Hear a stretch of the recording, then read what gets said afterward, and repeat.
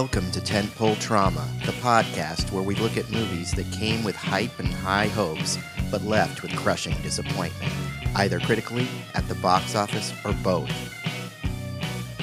Freed from the weight of expectations, we seek to examine these underperformers under a new light, parsing through the good, the bad, and everything in between with the hopes of gaining a better understanding as to why they failed to find their audience.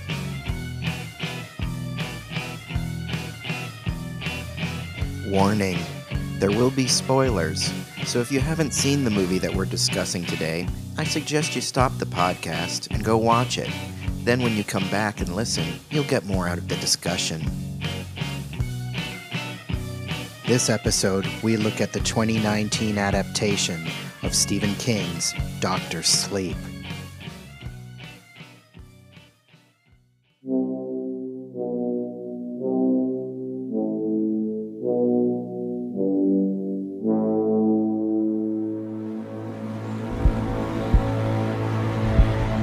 One of my earliest memories of seeing a horror movie in the theater was Stanley Kubrick's The Shining. I was 10 years old at the time, visiting my grandfather in New York, and my dad decided since I had seen Alien the year before and loved it, I was old enough to see what was being heralded as a modern horror masterpiece. I'd seen the trailer, a simple but effective slow-motion sequence showing blood pouring out of the Overlook Hotel's elevator, and was eager to see the movie, having developed a love for horror at a very young age. I was sure I could handle it, but as I waited with my father and stepmom to be seated in the Times Square theater where it was showing, I found myself very afraid. I considered chickening out, telling them to take me back to my grandfather's apartment, but that same part of me that wouldn't chicken out on a roller coaster ride pushed me into the screening. When the lights went down and the ominous classical piece Die Arie filled the theater, I could already begin to feel my skin crawl. And for the next 2 hours and change, the feeling only intensified. The character of Danny Torrance reminded me of myself just 5 years prior, and the terrifying figure of Jack Torrance, minus the murderous rage and alcoholism. Add to that my fear of ghosts, and you had a movie that seemed specifically designed to scare the shit out of me. Needless to say, I loved it. Over the years, my love of The Shining only grew, and I watched it every chance I could, buying it both on DVD and Blu-ray. I would easily rank it in my top 5 favorite movies of all time, and as my favorite supernatural horror film. As a kid, I read the Stephen King source novel after I saw the movie and struggled with the differences, but reread it as an adult and was able to appreciate what King was trying to say as an author as opposed to what Kubrick was after as a filmmaker. In my mind, both versions were equal, but I would not extend that courtesy for the god-awful 90s TV miniseries, not even with King's involvement and ringing endorsement. When I heard King was considering penning a sequel, I was curious if skeptical, and when it was finally published, I rushed to read it.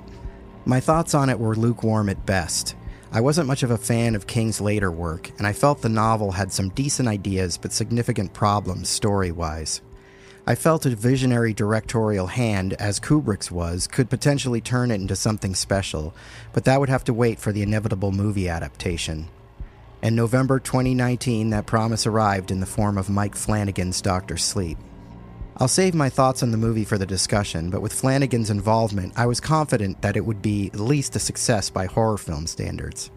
But despite the pedigree involved, including leads Ewan McGregor and Rebecca Ferguson, the movie was a box office flop. So why didn't fans of one of the great horror films of all time flock to see the sequel? That's the question we'll explore on this episode of Tentpole Trauma, Mike Flanagan's 2019 adaptation of Stephen King's Dr. Sleep.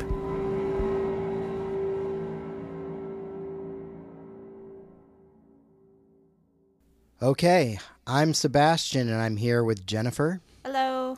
And Troy. Hello. And we will be discussing the 2019 Mike Flanagan film Dr. Sleep. All right, so let's start with, the obvious place, which is your history with The Shining.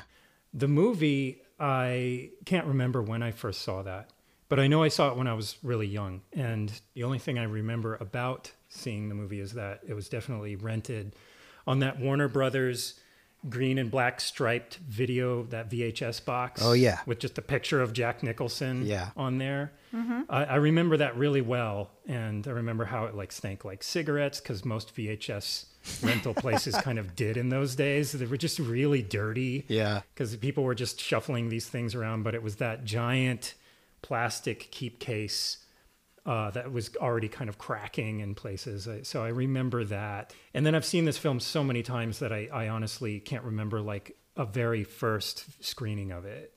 But I do remember absolutely being terrified by the film. I think it's one of Kubrick's masterpieces. Yes. And one of his best films, one of the best horror films ever made. And I did read the book. So I read the book after I saw the movie at the time when I was starting to just plow through Stephen King material. And that was around the 7th grade. And I was just reading every Stephen King book I could get my hands on. I was a massive fan of his. And I remember right away being a little put off by the differences from within the book from the film. There were things that were coming up like the hedge animals, and it was just kind of like, what? I didn't really kind of understand. And this was sort of my introduction to how different movies were than the source material. Yeah. You know, because I would pick up the book and I thought I would be reading the movie. Yeah. So this was kind of my way of breaking into how things were adapted. Yes. And reading the very different things that happened in the book. The book seemed a little more forgettable than the movie, and I kept trying to find my favorite parts, and there was stuff in there, but it was different from the movie. That's not to say that all Stephen King adaptations are better than the book. I think it's about half and half, but this film in particular completely elevated it to this other level, and how he made this psychological horror out of this story about basically this kind of fear of this man hurting his family, I thought was brilliant. I also saw the film first. I saw it at a young age. I don't remember the exact age, but definitely was in elementary school. Too young to have seen it, as I saw most horror films too young as well. And yeah, also saw this on VHS. And I read the book much later.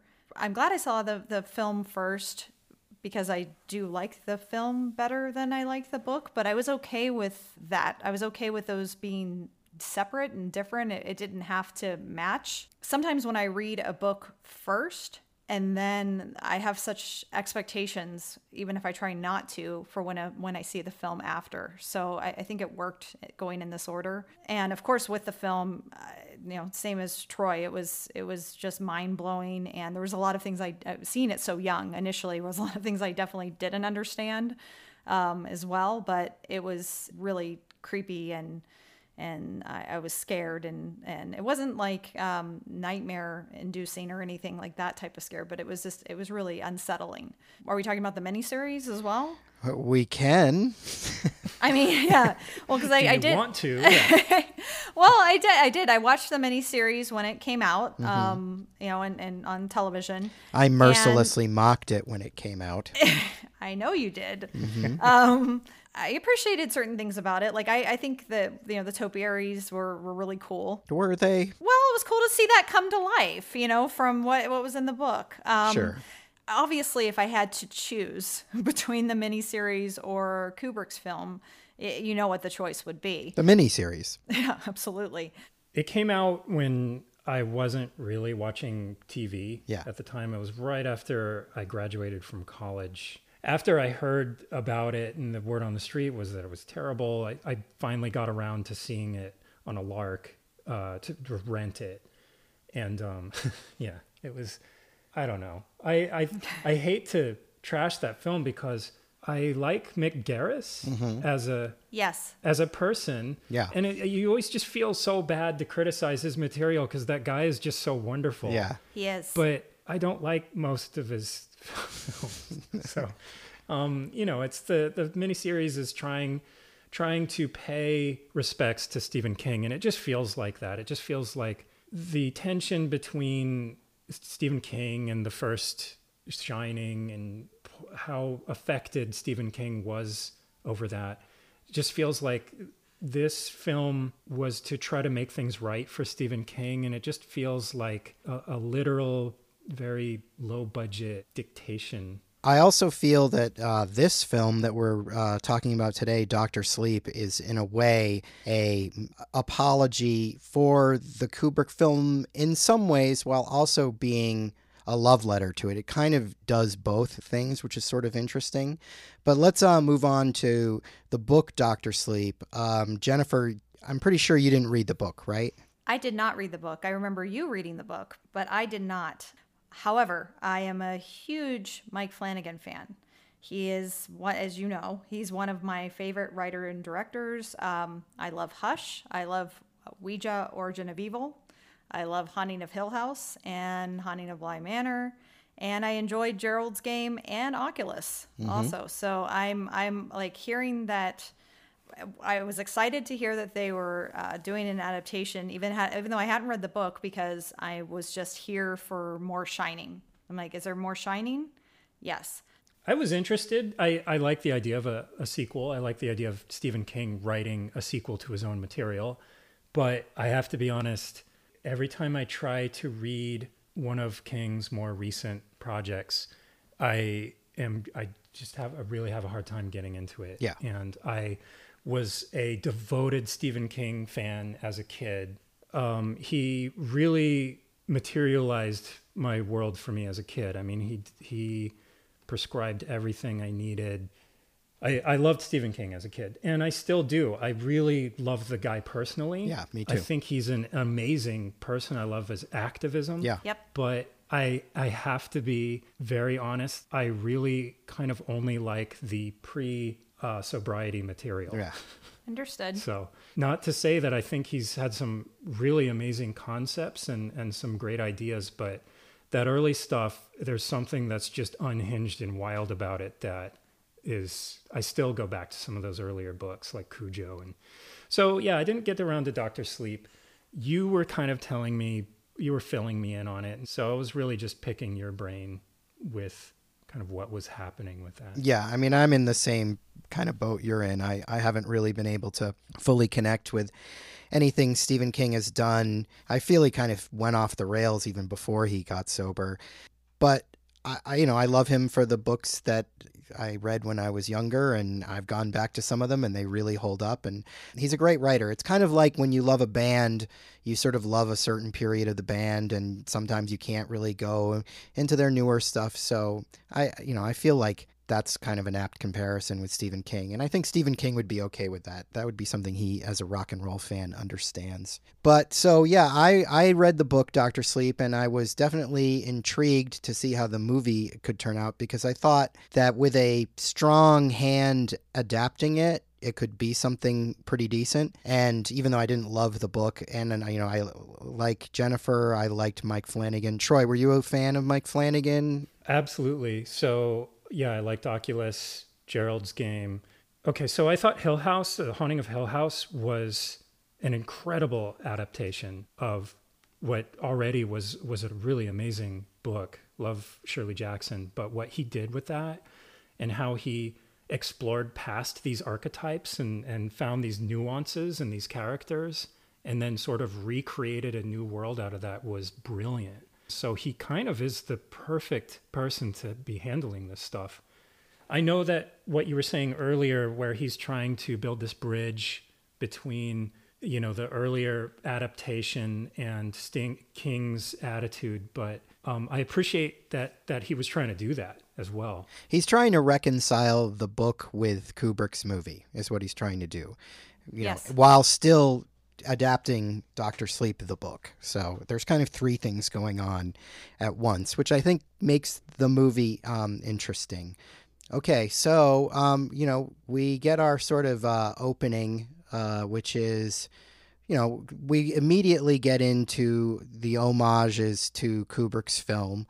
It opens up with an old school Warner Brothers logo, and we get the music we associate with The Shining. We start with an overhead shot, but this time we're in Florida in 1980. And we meet our main villain, Rose the Hat, played by Rebecca Ferguson.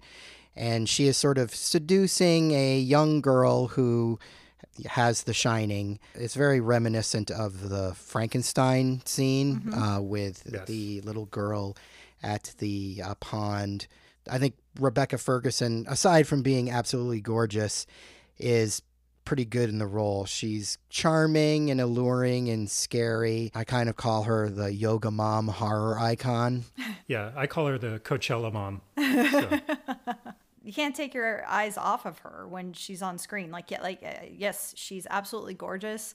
She's an excellent actor, and she's so charismatic and terrifying, and just her phrase throughout the film is, well, hi there. And the way she says it is just like, it's just like, it gives me the chills. I love the setup. And the little girl is also from Haunting of Hill House. And she played Nell, the very young version of Nell. And she's just adorable. And it's like, oh no, Violet, no, don't do it. Yeah. I mean, Rose the Hat would have, if I had the Shinnin, she would have just drained all of my steam, and I wouldn't even know what had happened. I just would have been just dead, because she's that good at what she's doing. At first, when I first saw her, I was a little on the fence because she was distractingly beautiful.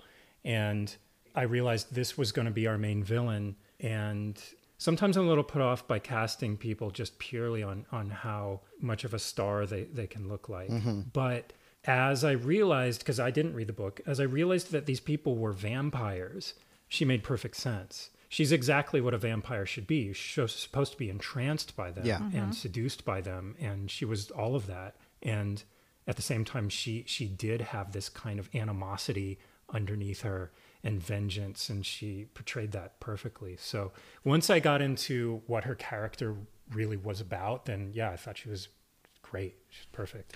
So I watched the director's cut. Jen sort of watched a little bit with me today.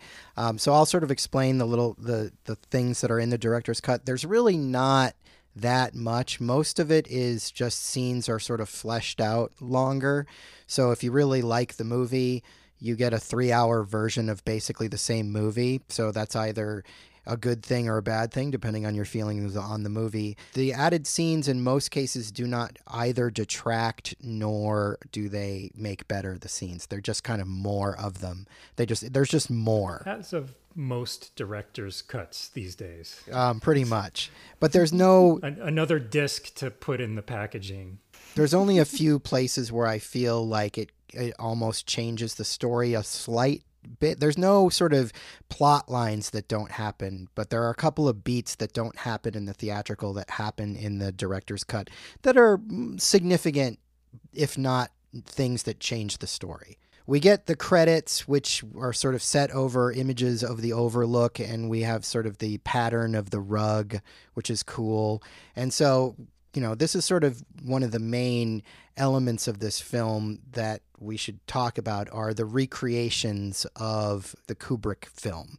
We get Danny on the big wheel, which is just about one of the most iconic images from Kubrick's film. We get the setup of the scene in room 237. It's what you're paying for, right? Okay, this is basically the spectacle of what you're seeing with the Overlook is incredible. That was the price of admission.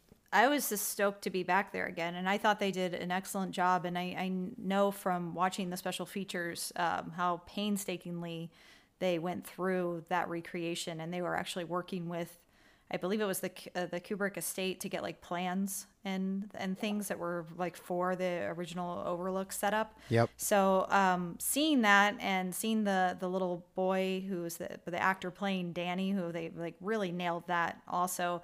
And I love Alex Esso. I think she's such a great Wendy. Yes. And she's from Starry Eyes, which is also a great contemporary horror film. But I think the way that they're introducing the Overlook totally worked for me, because you're getting flashbacks of Danny's memories of what happened and how it's tying into how he's dealing with life now post Overlook. How he's, still being haunted by Miss Jessup, and Mrs. Massey. Oh, Mrs. Massey. I'm sorry. What did I say? Jessup? Who's Jessup? I don't know. Sorry. Yeah, Mrs. Massey. We get to see the actor who's playing Dick Halloran. And yeah, I don't know. I was happy to see what they were doing with with all of this and kind of doing a recap, kind of bringing us up to speed as to where we are now. There's a sort of artificiality to the scenes, especially the way the scenes of the Overlook that we get in the beginning. They don't feel lived in the way Kubrick's movie does. His movies always feel so real and lived in, like they're real places that exist in or have existed in the world. And this feels like a really nice dress up of, the Kubrick film. And it's a really expensive, really, really great one, but it doesn't have that like Kubrick attention to detail and lived in quality. I mean, nobody can really do that except for him. I think Alex Esso as Wendy is the best of all the actors doing the old characters. I think that she really nails the Wendy character and really sort of captures Shelley Duvall without doing an imitation. The little boy's fine. He's a little boy. He feels like he's older than Danny. I mean, I think he is supposed to be older later on, like in the Florida scenes. Yeah, because Danny was 5, right? Yeah. And he seems like he's maybe 7 or 8 even when we get those Florida scenes. And I really like the Florida scenes. It's like I could have gone for a whole movie of that, But a lot of those Florida scenes are actually from the end of the novel. There's sort of a epilogue that we get in Florida with Danny and his mom. And Halloran is actually alive in the book. They meet you halfway in that scene because Danny has the conversation with Halloran, but because he died in the Kubrick movie, he's a ghost in the movie. So, and speaking of Dick Halloran, I thought that guy was great too. Yes. Carl Lumley. Carl Lumley is really great. Does a great job as Dick Halloran. We get the scene where Danny sees Mrs. Massey in the bathroom. I thought the makeup effects were great. I thought she looked pretty disturbing. What I really enjoyed was actually when we took a look at the special features, and she was telling a story about how she forgot that she was in this weird, gross, naked skin suit. Yeah, she wasn't naked, but her suit is naked, so she was sort of oblivious to the fact that she's got this gross rubber naked lady body. Yes, and so you have Mrs. Massey in this suit going around to craft services and snacking. I will say that as soon as we see her, there was a hint at one of the things I really have a problem with the movie. It's, we'll get into this a lot later with the end, but once we start recreating those things, the ghosts and these other characters, that's where it really feels like, like a Universal Studios Halloween Horror Nights. Because right away, first of all, Danny didn't see that. That was Jack Torrance that saw that. Right. Well, we're to assume that Danny saw it too. Jack is the one who sees it in the movie, but Danny comes back from the room. Yeah, he had gone into the room, but I think that part of why I struggle with this is because it is a direct recreation of that shot. So I would like to have Danny to assume that Danny saw exactly the same angle and speech and everything from these ghosts that his father saw. I struggle with that. And I know it's a stylistic choice. What I would have liked to see is Danny's own point of view, right, with some of these characters. And I think that would have given us a little bit more perspective on his character specifically. Mm-hmm. Almost like we're seeing Kubrick's film through Danny's eyes. You know what I mean? It takes you out of the movie a little bit. Yeah. That's my take on that. As far as the makeup, it's great. And I think the makeup on all of these characters that they see further on is again, like incredible. So, we get the scene that we were talking about with Halloran on the bench. He's sort of explaining to Danny why he's still being haunted by these ghosts. And the idea is that the Overlook is now closed and the ghosts are hungry, so they're sort of following him around. He tells Danny this creepy story about his own grandfather, which is pretty evocative and good story. His grandfather who beat him and then came back from the grave, and he learned how to put his these ghosts into these boxes, and so he gives Danny this basically psychic tool which allows him to put the ghosts into these boxes, which then he goes back to his apartment with his mom and does that. Jen, how did you feel about this scene with Dick Hallorann? I thought it was really great, and it's it's actually really important because it's setting up something for later on in the film, because Dick is telling Danny about how he didn't plan on helping him with his shining, and he walked into the hotel and now he's a part of his life forever. And Danny's like, Dick says, you're going to do that for somebody else, and Danny was like, I'm not going to do that. Yeah. So it's leading us up to what's going to happen later in the film with Abra. This is one area I think that this, trying to make some kind of new connections and fix some things about the book so Dick Hallorann is alive in the Yes. book, but the fact that he's a ghost here, first of all, I love their interaction. I think this is some of the strongest stuff in the film. The fact that he is a ghost and Danny is getting this advice from a dead person makes Danny's character all the more lonely. Yeah. And I think it actually helps his character that he's getting these tools to deal with life lessons from phantoms is actually more interesting than if Dick was still alive and serving a bit of like an uncle or something. So moving on, we cut a forward, about 30 some years, and we meet our middle-aged Danny, now Dan Torrance, and Ewan McGregor. We're introduced to him in a scene where he basically wakes up in a bed with a floozy he picked up at a bar, where the night before he got into a bar fight and then also got into some cocaine with her, and she is apparently dead from an overdose in the bed. There's some puke in the bed. She also has a infant son, which Dan did not notice the night before, apparently.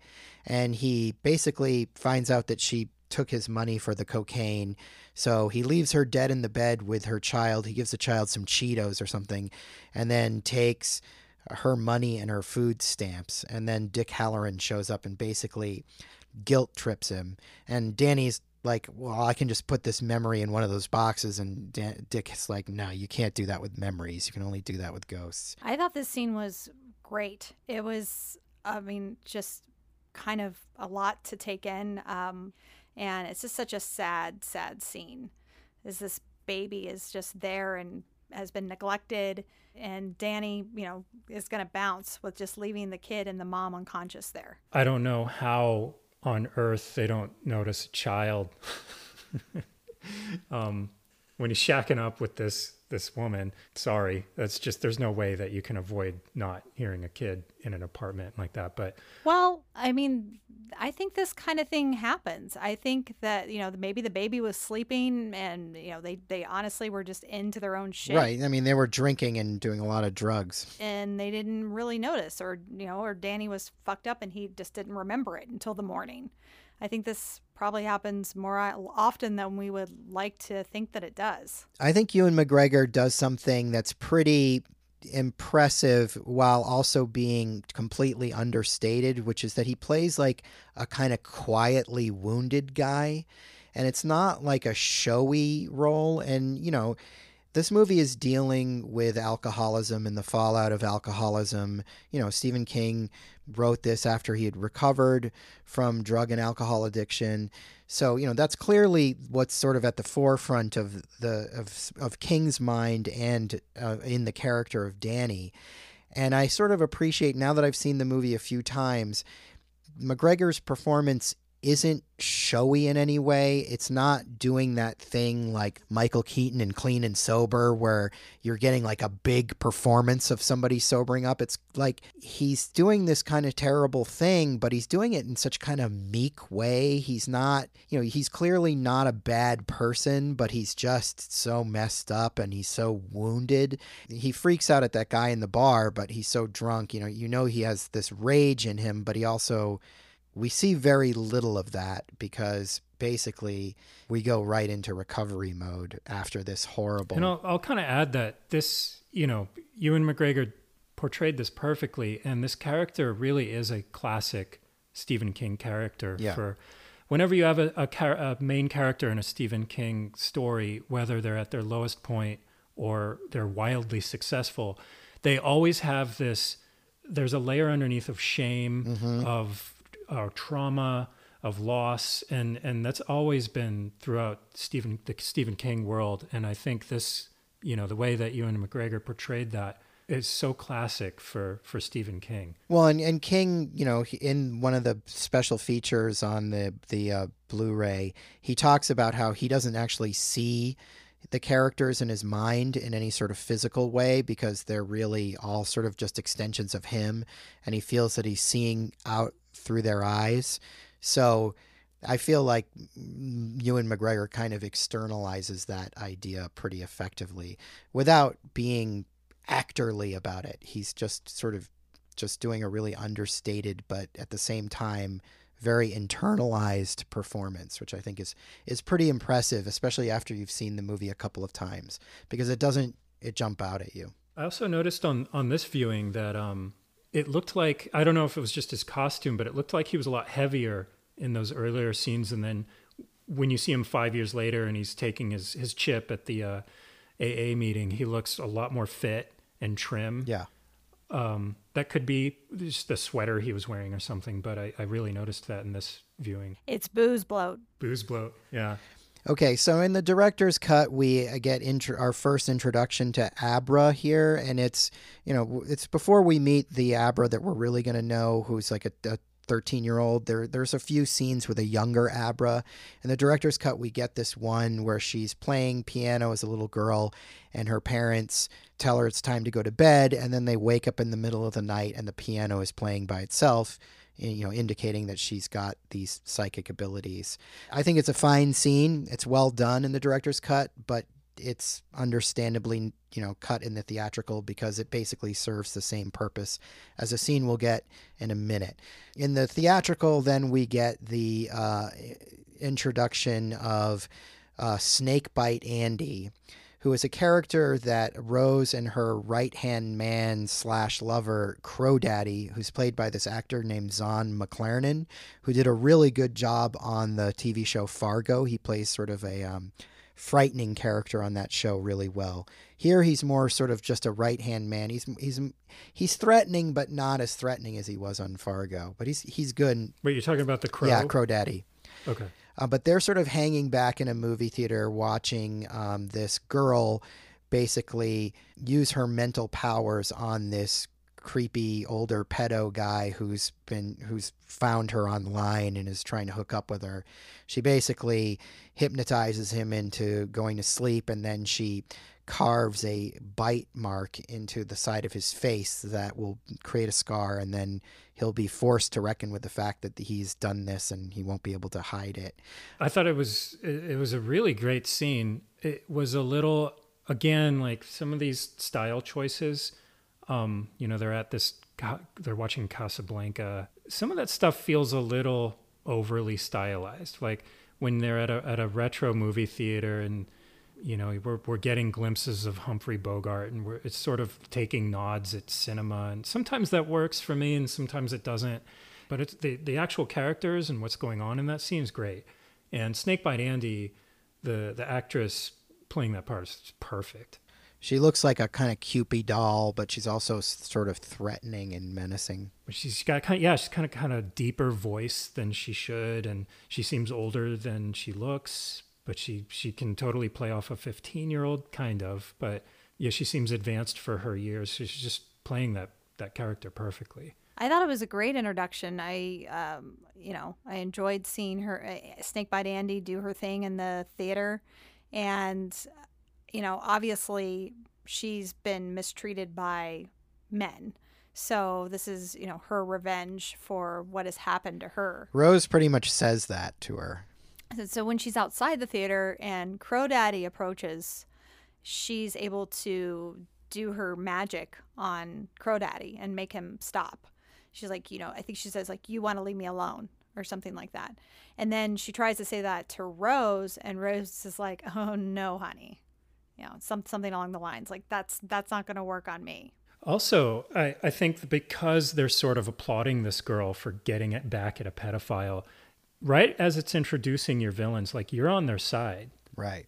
They're like, yeah, let's use some of our our evil powers to sort of get back at some of the evil in the world and feast off of that a little bit, you know. I mean, we saw them kill that girl at first, but the little girl in the opening.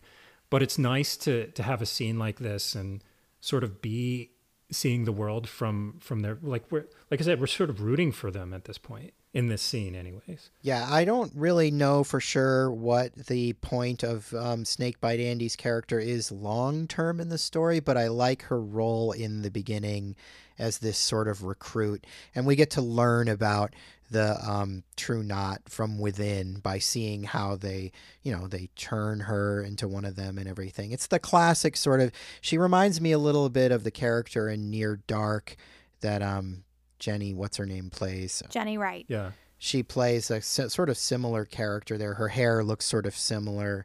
And we get a sort of similar, like, this is how the vampire's world works. There's a lot of Near Dark in here. There's in the extra features on the disc, Stephen King was talking about how he was inspired driving up and down through Florida and Maine, how he would see these Winnebagos or these RVs and think like, oh, yeah, but I feel like Stephen King has seen Near Dark. Yeah. He's seen that movie. So I feel like there has to be, whether he's conscious of it or not, like that, it feels like Near Dark worked its way into this story. Totally. With the caravan, like how they're traveling and everything, it's very similar to Near Dark. But I do have to say, in regards to that in regards to that special feature that Troy mentioned, I do kind of feel that the idea of like RV vampires is a little silly in that sort of Stephen King way of like, is that really scary? Like, Stephen King saw these RVs at rest stops and he was like, oh, that'd be scary. It's sort of like when he gets scared of greasers or, printing presses or whatever it is, the toasters or whatever is going to scare him. Mostly in RVs, you get like retirees, not murder vampires. Yeah. But, whatever. It works well enough, and I definitely get Near Dark vibes from it. So we move on, and now in the theatrical, we get our real introduction to Abra at her birthday party. A funny little story. When Jen and I saw this, the first time we saw this at the ArcLight in Hollywood, and the guy who plays the party magician was behind us with a bunch of his friends.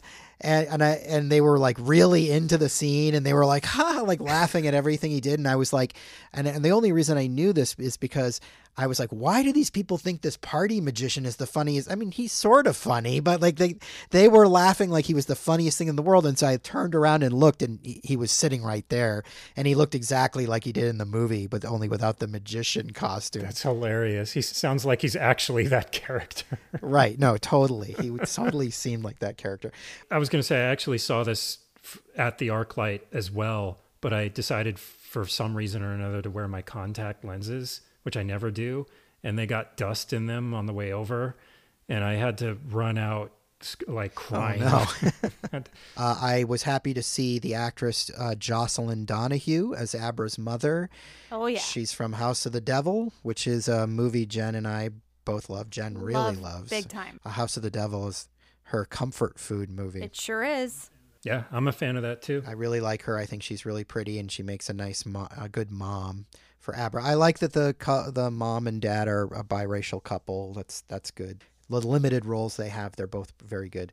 Then we learn that Abra has the Shining because the magician does a trick with some silverware, and Abra's like, I can do that too. And so then later after the party, they're in the kitchen and they look up on the ceiling, and Abra is holding all the silverware up on the ceiling, and then they sort of look at her like she's a freak, and then she drops all the silverware. This is where Mike Flanagan's talent is really showing, that he can kind of move the camera around and use tension. Open at this kid's party, everything's funny, and then everybody looks up, and there's all these sparkling silver spoons everywhere. It's a nice visual. Agreed. And I think that Flanagan's visual sense is really, I think, cool and interesting. He does things with the camera he's very fond of moving the camera and doing sort of fun camera tricks, but they're never showy. They never have that feeling of being like he's showing off. They're always just really tasteful and really just kind of perfect. And I think it's one of his strong points as a director. I totally agree. And there's other scenes we'll get into later where I think he's, choreograph, as far as his choreography, is just brilliant. He's also utilizing camera moves that Kubrick used as well. It's a nice way where you have a director who's so keen on camera work to borrow some of those things and blend the two films. Like I was just thinking there's one scene where Ewan McGregor's swinging the axe and the camera follows the axe, which is done in The Shining when Jack Nicholson is doing the axe. And so, yes, but again, you're right. He's not being overt with it. It never pulls you out of the movie and demands that you pay attention to it. It's always just kind of the perfect thing to do. One little nitpick I'm going to make in one trick that I feel he goes to the well too often is he uses the heartbeat motif from the original movie. He uses it a lot. Like that heartbeat comes in like almost every scene where there's the ghosts or the true knot or whatever. It's totally effective, but Kubrick doesn't use it that much in The Shining, and I feel like Flanagan kind of leans into it too heavily, and especially in the director's cut, you just start to feel like, okay, here comes the heartbeat again. All right, I get it. But, it's a nitpick. I don't mind the heartbeat. That's one of the motifs that I think works. I like it. He just does it too much. Yeah. Well, I didn't notice it until now. I ruined the movie for you. Yeah. Okay, so we're with the True Knot in their caravan, and we have Rose in her trailer, which is a pretty cool trailer, with Andy. Rose's trailer? Yeah. At first, when I saw it, again, it reinforced the Coachella Mom motif, and I was thinking, like, this RV definitely has been to Burning Man a lot. But as I saw it this time, I realized, like, stylistically, it kind of works. Like, when we're inside of it, on the outside, it's sort of a dirty RV, but inside it's got these hardwood floors and these Persian rugs and antique Tiffany lamps. And there's even like a bath in there. You can imagine she's got like her essential oils and her bath salts and stuff. But I was realizing... It definitely smells like patchouli in there. Yes, there's tons of patchouli oil in here. Absolutely. Or sandalwood. Both. And I'm there for it. Are you kidding? If I was in that trailer, I'd be like, all right. It kind of works for a vampire's lair because it's just enough Gothic accents that this is like where Castle Transylvania would be. And I realized it looking at it this time. I sort of saw past the patchouli oil and realized that, we're really hinting at a vampire's chamber here. Mm-hmm. And I think it works. Although, like I said, that vampire is definitely got season passes to Burning Man. I love her trailer. It is so cozy. I love like the little like bed reading nook that she's like meditating and drinking tea in, and it just all of the flowy curtains and just overstuffed pillows. It's just lovely. It's definitely one of those things that when you first see the movie, you're kind of like, this character, you're not sure about it, but if you enjoy the movie as we do, her character becomes somebody you really kind of enjoy being around. She has my favorite line she delivers is in this scene where she goes, "Gravity hasn't even noticed you." Oh yeah, that's great. Like where she's talking about to Andy about how she's still young and how she can be young forever. It's a great vampire pitch. Like it's one of the best vampire pitches in recent memory. Rose says to Andy, "Who am I?"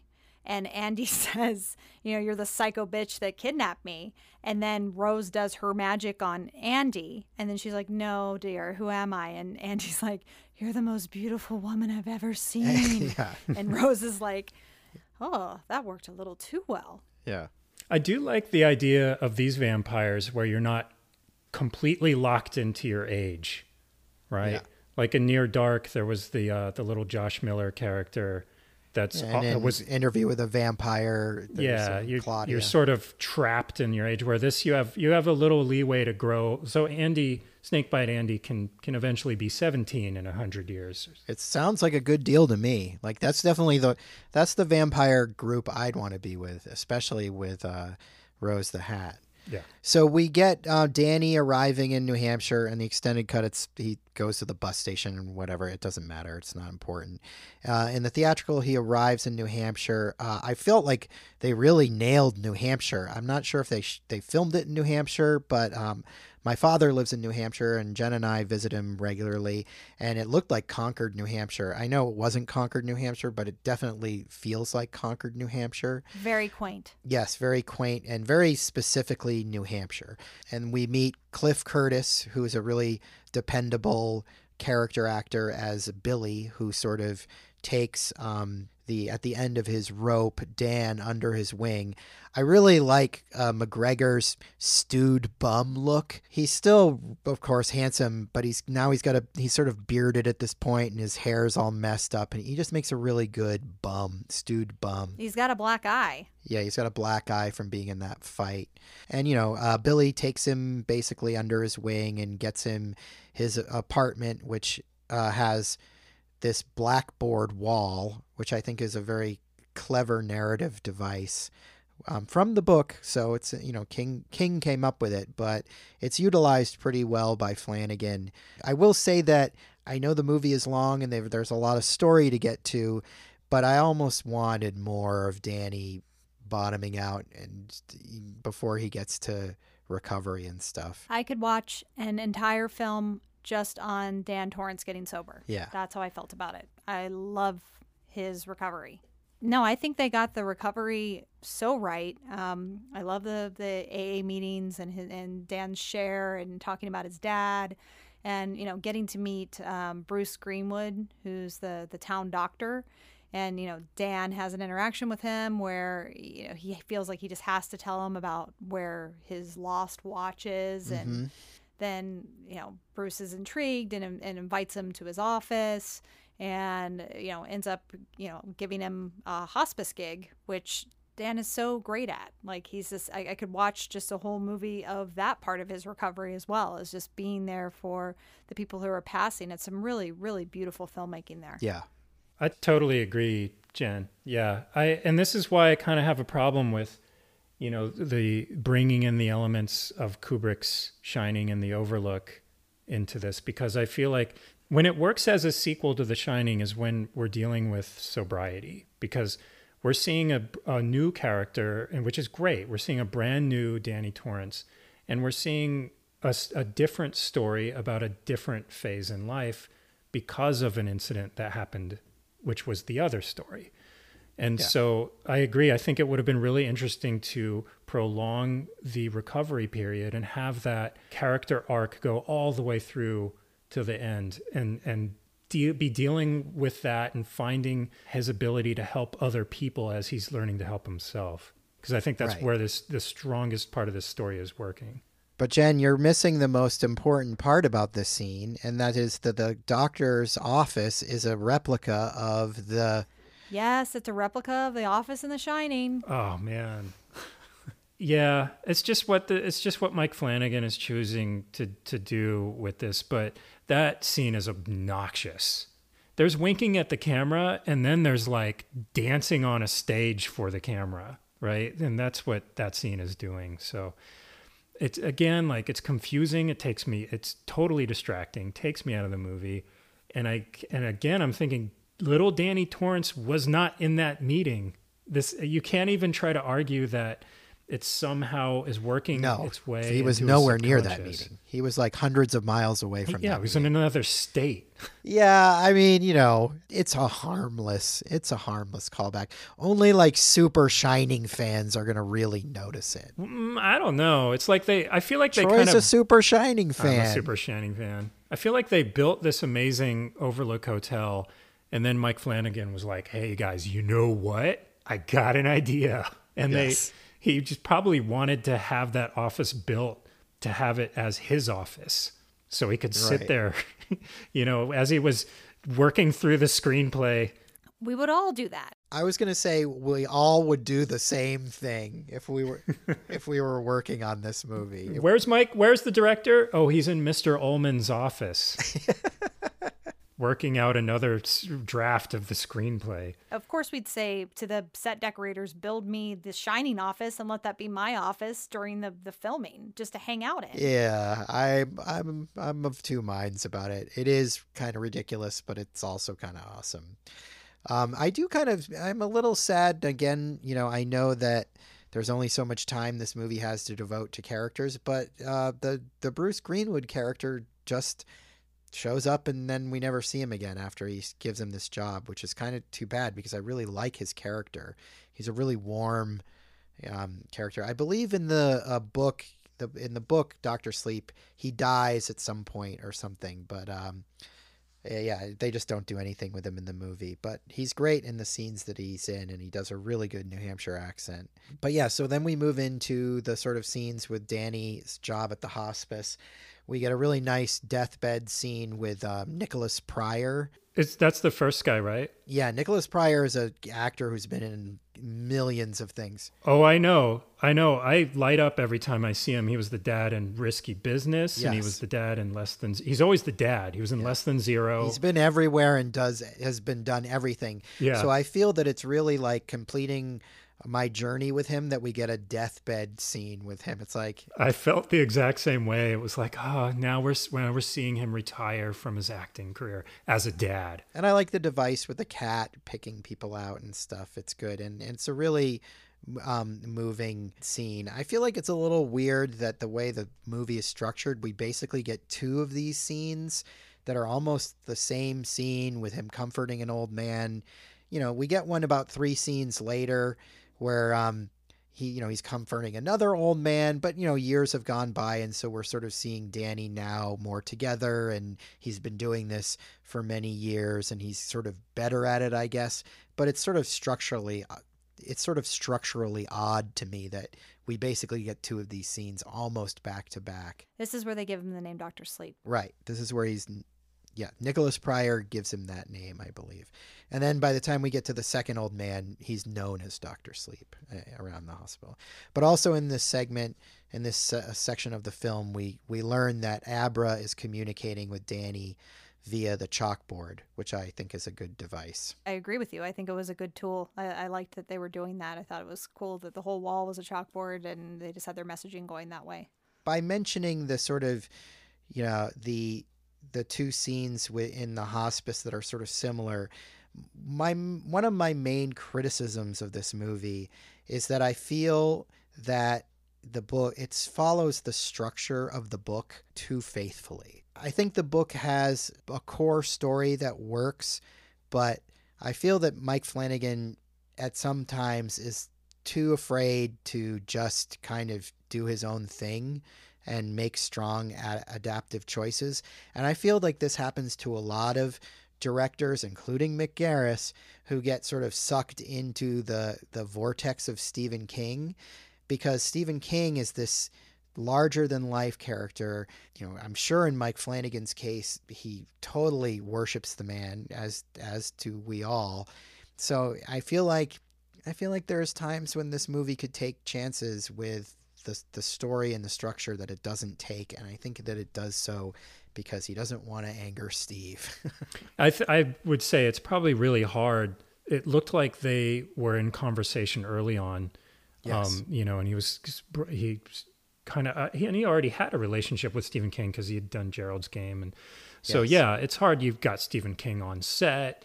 I think it would be really difficult in that situation to say, look, I have written this differently, and this is how it's going to be, and it's different from your book, but I think it'll work as a movie. I think it's a little bit of idol worship, but it's also because it seemed like they were a little too close for him to distance himself and experiment. There's definitely times, even having not read the book in a long time, I recognized almost everything, pretty much all the major beats of the book are in the movie, and they're pretty much exactly the way they're described in the book. I mean, I think that Flanagan does make it better. I think he improves things for sure. But I felt like at times he could have done way more. He could have pushed things into even better directions. One thing I like is we have this sort of scene with Rose and Crow Daddy on the RV roof that we mentioned. And Crow Daddy's talking about how there's not as much steam in the world. Steam is the thing that they need to make their lives longer, the way vampires need blood. They feed on this sort of residue that comes out of people who have the shining, and that elongates their lives. Crow Daddy talks about how now in the modern day, things like modern conveniences and like meds and stuff make people's shining less effective, and so they have less steam. And Netflix. Yeah, he says Netflix.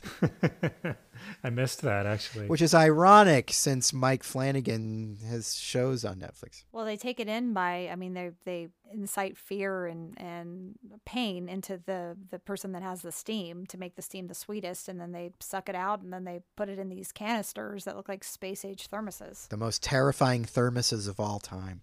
So yeah, this leads to the baseball boy, who is played by Jacob Tremblay. He was in Room, which was sort of his sort of tour de force role, but he's been in a ton of other things, some horror stuff. He's playing this kid who's really good at baseball because basically he's got the shining and he can tell when the pitcher is going to pitch or whatever. So they're sort of casing him out. They get him to, by using Snakebite Andy's talent for pushing people. They call her a pusher because she can push people to do things. They get him to come in the van, and then they bring him to this behind a refinery, and they basically murder him. But not only do they murder him, they have to cause him pain and suffering before they do it. And this scene in the book is definitely the scene that you remember most from the book.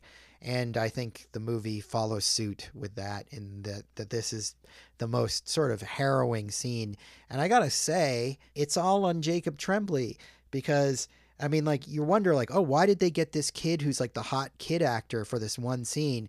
And you know why when you watch the scene, because he's so good and he sells like the pain and suffering. And it's like, oh yeah, I know. Throw down for Jacob Tremblay for this scene because he makes it work. Yeah, that scene was totally disturbing. And it said on the extra features on the disc, they were talking about how, the kid looked great, but they couldn't use any of the performances from the other people because they looked so horrified. Yeah. Reacting to his performance that they were supposed to be enjoying it, and they, so they were actually doing the opposite of how they should be reacting. Yeah, and Jacob Tremblay was like high-fiving everyone and just running off to have a snack. Like he was so not bothered by any of this. Yeah, he thought it was fun. The baseball murder is 100% the most harrowing scene in this film, and possibly any film that I've seen in quite some time. It's so brutal, and you said it. It's because it's Jacob Tremblay. Like, he sells it so hard, and my heart is just like crushed, like watching him in so much pain. They're creating pain and fear because that makes the steam sweeter and better. And it's just so hard to watch. It's really hard for me to watch, even seeing it after a couple times. It's kind of like I kind of want to go do something else when it's on, which I'm such a horror fan. It's like, but I can't deal with this. Like, if I would have seen this at the age that I saw The Shining, this would be an absolute kinder trauma. Like, I would have nightmares forever as a little kid, thinking that these people were going to come and torture me and steal my steam. And it's really, really terrifying. Yeah, it's rare for any film to dare to be that mean to a child. Right? Yeah.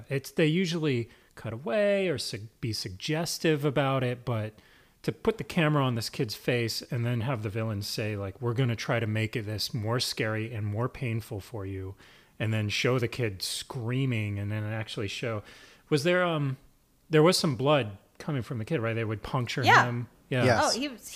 Oh, he's bloodied by the end, and the kid even says like to Rose, like, are you guys gonna hurt me? And she's like, yes. And it's just so awful. And then in the director's cut, it goes on even longer. Like they're like, I want to see that. Oh my God. They just like, it's like extended, like it's a lot. I almost kind of felt like that kid's performance outdid theirs in a way. Like they kind of weren't as scary as they should be. His performance was so good that I kind of wanted them to be even more gritty than they were.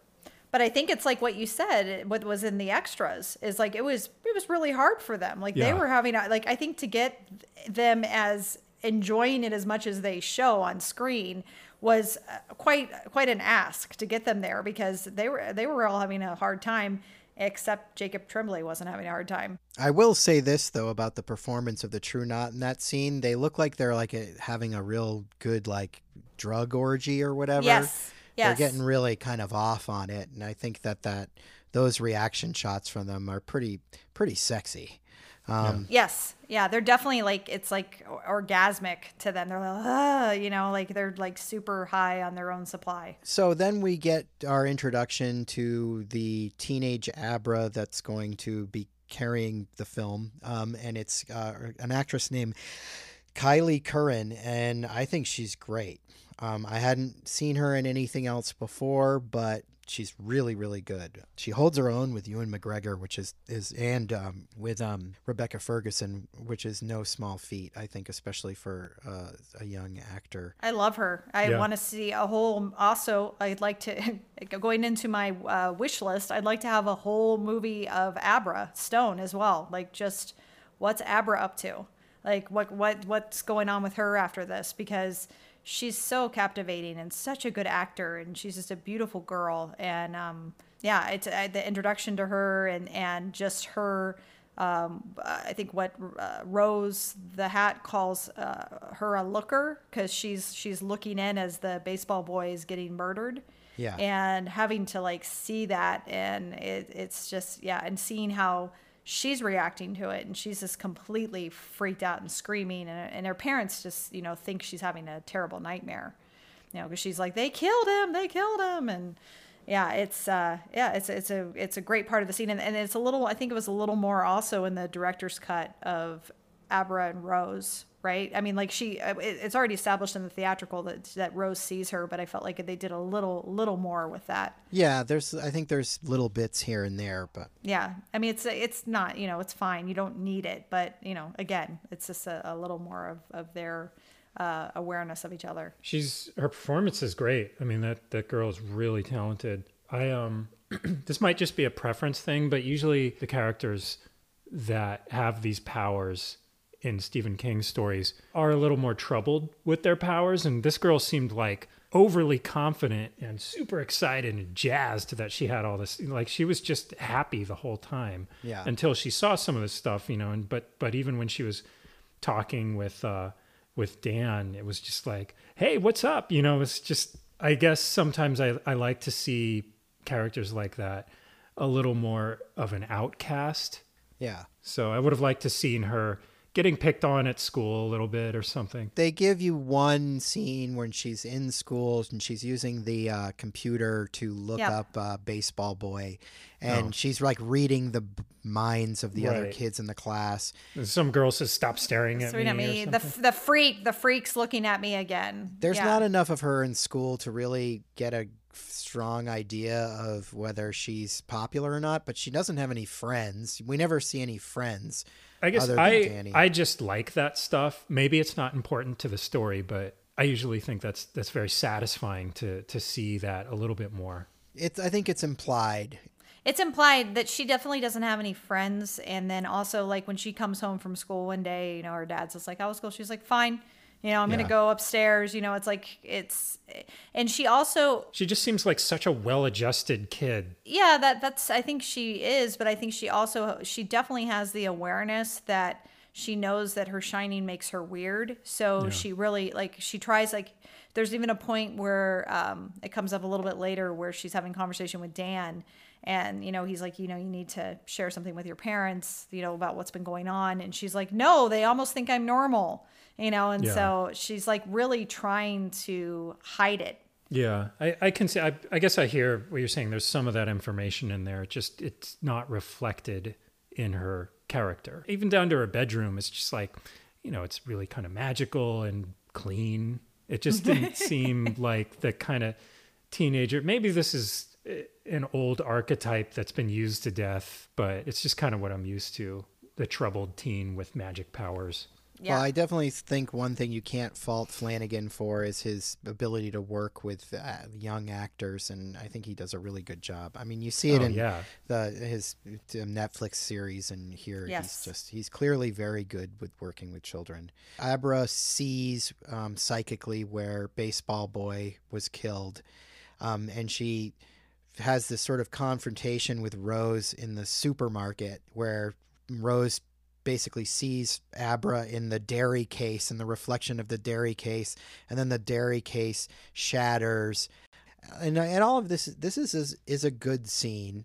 It's sort of unique in the sense that it's taking place in this really prosaic setting where our vampire villain is just kind of getting her groceries, shopping for tofu or something. I love seeing Rose push a shopping cart and looking for almond milk. Right, she's like looking for almond milk, and I feel like this movie works better when you don't really think of it as a horror movie. When you if I'm looking at this scene as a horror movie, this is not scary. It's like she looks in the dairy case, and then Abra's image is in the dairy case, and her eyes are glowing, and then the dairy case explodes, and like a supermarket worker's like, "Are you okay, lady?" or whatever. Like, and this is our villain. It's not often that you see your villain like get like thrown on their ass in a supermarket, but it's like a good scene. You know what I'm saying? I love that scene. It's unusual. I love the scene too, because I feel like it's unusual, and it's we're getting like to see that Abra is fucking powerful. Yes. Like that's like, I mean, because Rose is the big bad, and the big bad, like Abra like goes looking for Rose. Like that's what happens, and she finds her at the supermarket, and then Rose sees her, and then Rose tries to like get in her head or something, because you see Rose's hand go around the back of Abra's head. Yeah. And then that's when Abra was like, "Get out of my head!" And she like yells. And then the dairy case breaks into shatters, and then Rose goes flying down the aisle. And it's just like, you can see like that the actor, Rebecca Ferguson, is really like, she's bringing it, because she's like completely like wasn't ready. She wasn't ready for Abra. And I think that's I think it's a great scene. I also really love seeing villains put in like very pedestrian settings rather than these big fortresses, or even when they're with their convoy in the woods. That's kind of a little bit more of has more mystique and mysterious setting to it. But when you take villains and just stick them in a grocery store, that's almost kind of like what Tarantino does really well. Yeah, yes. Just put them on a sidewalk or like at the post office or something, and there is something about it that makes it a little bit disturbing, because then they really walk among us. Yes. And I kind of like seeing villains have to do their laundry or something. Yeah. Yeah. Well, and then also with the True Knots is I thought it was interesting, because they are a different type of vampire, because normally vampires don't eat food, and we see like back at the camp in the beginning, Grandpa Flick, like with a little Weber barbecue, like, it's just like an establishing, like somebody, I think it's Crow Daddy's coming in or something. He's like, "Hey, Grandpa Flick, how you feeling?" He's like, "Peachy keen," and he's like grilling burgers. Yeah. So it's like, okay, these creatures still do eat food. They have to go to the grocery store and stuff. It's like the steam isn't enough to sustain them. They still have to get sustenance and nutrients or whatever, which is interesting. So after the scene, Rose, goes back to Crow Daddy and explains to him how powerful Abra is and how much she wants Abra. I'm going to start to have some issues here, that we're starting to set up Abra as being overpowered. Like, she's already really friggin' powerful, and if she's already this powerful, like, why is Rose so confident that she can just take her? I haven't completely kind of turned on this issue at this point in the movie, but it's starting to set it up here, and I kind of have a little bit of a problem with it. But Abra goes to meet Danny in Tiny Town. He tells her about The Shining, and so they sort of have their moment where they meet and understand that they are cut from the same cloth, so to speak. And then Abra tells him about Baseball Boy and the True Knot, and Danny's basically like, okay, you got to stop poking this bear, you got to go into hiding, don't shine, don't do any of this. It's the classic sort of hero refusing the call moment. It's just kind of odd structurally that it comes here, because we're almost like halfway through the movie, but it's a pretty good scene. I like this scene. I like that they finally get to meet. I like that they know you can tell they know each other before they actually are introduced. Yeah. Like, because they have this connection. Yeah. I like that Dan Torrance calls out that, like, this is uncomfortable for this day and age for a grown man to be sitting with a teenager, Yes. like on a bench, because he's like, this looks creepy. And she's like, no, you're my Uncle Dan, which is kind of true, because, we have this connection. And I like the whole setup. And yeah, I mean, I know it's structurally a little off, that this is the point where we're getting the hero's call to action and he's refusing it, but it's also like, it's just kind of the way that this film is, as far as there's so many things going on. I mean, well, this it's not structured like a movie normally is, and that's not a bad thing. No, it's not bad at all, but I hear what you're saying, that it's a little odd. It's like, but because actually, like, as I mentioned earlier, this is coming from, little Danny talking to Dick Halloran back in 1980, right? Yeah. Like, where Dick Halloran's like, someday you're going to have to, and he's like, I don't want to. And then, like, but now we've got Sober Dan, and I think it's even, Sober Dan, the whole thing with sobriety is being of service.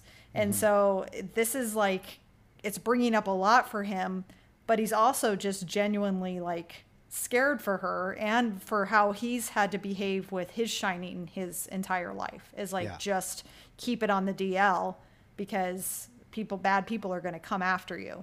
So, he's just trying to tell her, like, no, this isn't something that we should get into. Yeah. But it's also like, it's she's got a strong point. She's like, look, if we can just get, I saw the guy with the glove, if we can just get this glove that he was playing with, then, at least I can, figure out where they're going, or I can also figure out where the kid's been buried, so, like, his family can have some peace. It's like, it's a sound call, but I also get why Dan's like, let's not do this. It was kind of a scene that just I sort of glazed over first, and now that I think about it, it is a little bit weird, because they're supposed to have been talking now for 5 years. Yeah. I guess I would expect a little bit more of an emotional response from Dan. I mean, the girl's very excited to finally meet this guy, and it means a lot to her that this is a real thing, that there's a real person that she's been talking to. But he also, I feel like, should have a little bit more of a connection with this person he's been conversing with, who also shares the same ability that he has, that separates them from other normal people. Mm-hmm. So it's weird. I guess it doesn't really work on that level, because he kind of his reaction doesn't really explain anything. Maybe it would have been interesting if he just broke down and started crying and then said, look, we can't do this. Something a little bit more that had an impact. Like, this guy's still going through a lot. In the director's cut around here, we get a flashback to Wendy and Danny in Florida. And this is one of the few things in the director's cut that definitely matters and kind of changes the story a little bit, because in this flashback, Danny can tell that Wendy is thinking about Jack, and she's sort of reliving the trauma. And then when she looks at him, she sees Jack in him, and he knows this. she denies it. She's like, are you thinking, he asked her, are you thinking of Dad? And she's like, no, I'm fine or whatever. But he knows that she's really thinking about him. So then he goes to the bathroom mirror and he looks into the mirror, and his eyes as young Danny are brown. But then he looks at himself in the mirror and he changes his eyes to blue eyes, which then explains why Ewan McGregor has blue eyes and Danny Torrance had brown eyes. Oh, wow. Yeah, so he like psychically changes his eyes so that they don't remind his mom of her. And that's the last time he used The Shining. He says that too. Yeah. Yes. That sounds like a really important scene. I kind of wish that was left in there. Yeah, and it's not a very long scene, so it's a little strange that it's not there. But yeah, so, and they don't explain it. You're sort of like, what? There's no real context given to it at that moment. But then later in the movie, he basically explains that he did that, which was also cut from the theatrical. So, we're sort of back at the hospice. The cat leads Danny to ghost Dick Halloran. We're reminded of the Overlook ghosts and the boxes and that whole device. I do kind of question here why the True Knot hasn't found Danny up to this point, especially since in the beginning when they get that when Rose gets Violet, it's in Florida and Danny's in Florida, so he's nearby. And they acknowledge this, like Rose is like later on, like, why haven't I found you before? And it's like, why haven't? It's like one of those things where there's sort of like a plot hole, but they're just addressing the plot hole. Yeah. So that you're like, well, they addressed it, it's fine, but they don't really address it. I mean, it's obviously just because this is a story that was written 40 years later, and you can't retcon. Yeah, I guess I can excuse that. Yeah, it's a minor. It's fine, but it did occur to me, and then they do bring it up that why haven't they found him before? I have a question though about Dick Halloran. In the book, if he's still alive, does he die at some point in the book and become a ghost? I think in the book, I could be wrong. I think in the book they start off with him still alive, and then he dies of like old age. Well, he's definitely a ghost in the movie. Definitely in the movie. We're talking about the movie. He's a ghost in the movie, and he's because the movie is a sequel to the movie The Shining, in which Dick dies in that movie. Yeah. So the scene at the hospice is important because Dick is telling Danny that he needs to help Abra out. Is coming back again to say what he said when he was a little boy. Yes. He's like, this is something that you need to do. And so, yeah, that's why it's important for him to be there. And Dick is Danny's conscience. Yeah. He says he needs to pay his debt. Yeah. Because of what he did because he's being tortured still by, seeing, even though he's in sobriety now, he's still, we forgot about the scene where we get to see the woman that he left behind and the baby. And they're like, they haven't found us yet because they were used to hearing him crying. And it's just like, and there's flies. It's like, it's horrible. So he's still haunted by that. Yes. After this scene in the director's cut, there's a scene where Crow Daddy goes to Rose, and he's carrying like an iPad, and there was a local story of an earthquake in Abra's town, which I think happened when Abra shoved Rose out of her mind or whatever. Mm-hmm. So that's how they know Abra is in the town in New Hampshire. They don't explain it in the theatrical. Rose just goes on her sort of mind journey and finds Abra, but there's a more concrete explanation in the director's cut of where she is. That's all. Yeah, but it doesn't. I mean, I've already. No, it doesn't need to I be feel there. It's already. Yeah, it doesn't have to be there. I feel like it's already established that the True Knots can figure this shit out. So it's like, yes. It's fine that it's in the director's cut, but it's not necessary. I don't need that to tell me like they need to have concrete evidence to find her. Like I know that they've got the skills. Agreed. Then we have a quick scene where Mom is talking to Abra about her mother, Abra's grandmother. She's apparently sick or dying, and she asks Abra to basically use The Shining to see if Grammy gonna die. And Abra either doesn't know or won't say. I think it's implied that she does know and she just doesn't want to say because she doesn't want to be thought of as a freak. And it sets up that Mom is not going to be around for the next few scenes. Yep. Then we get Rose in yoga pants. She's doing her transcendental meditation on the RV.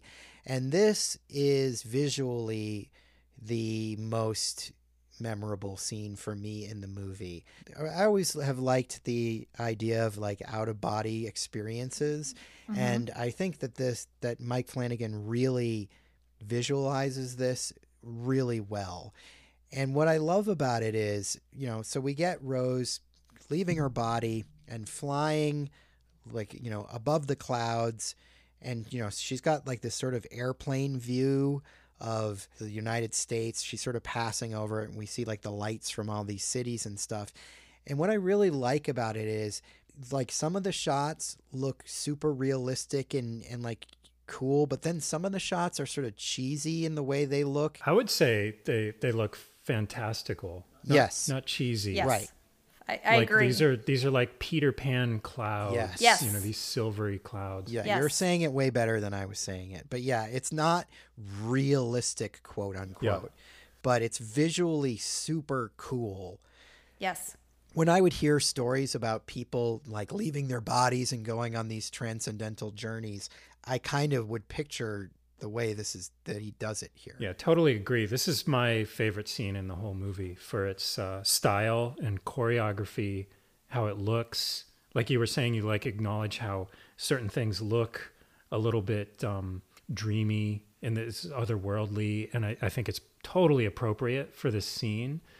And it's beautiful. It's a really beautiful scene. Yes. And it reminds me that, you were saying it's kind of how you would imagine traveling this way. There was a book by Dennis Wheatley called Strange Conflict that sort of describes traveling through the astral plane just like this.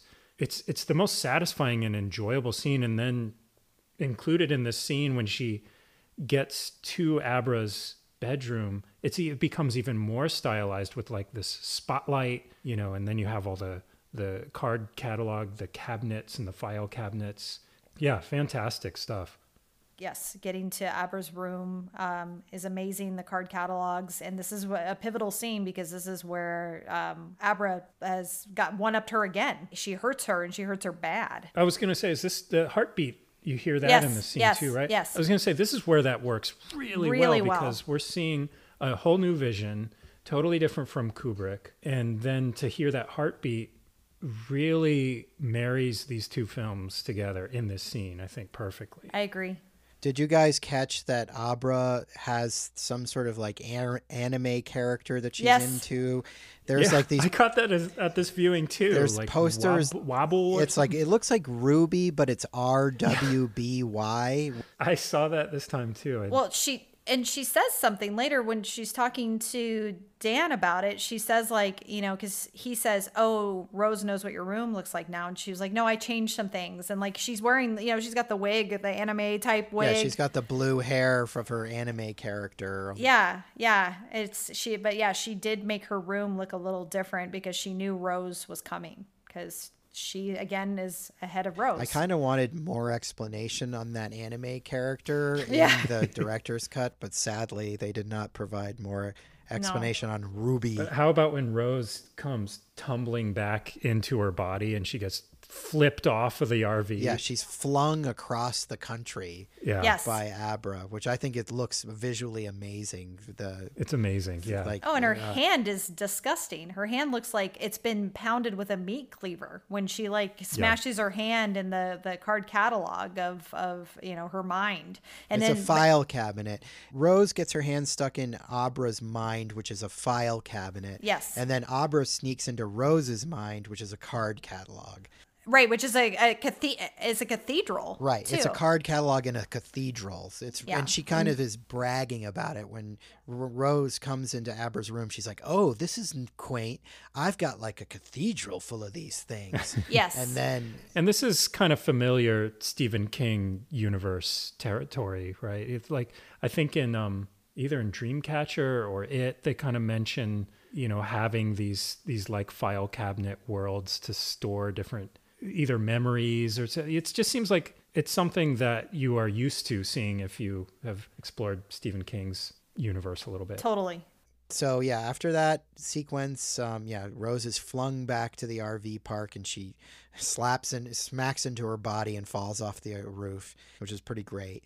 And we find out that Grandpa, who is sort of the patriarch of this, this group of vampires or whatever you want to call them, is cycling, which means he's basically reaching the end of his life span, and which he has lived for, thousands and thousands of years. And as he's dying, there's this kind of good visual effect of his, like, you see his skeleton sort of phasing in and out beneath him as steam is escaping his body.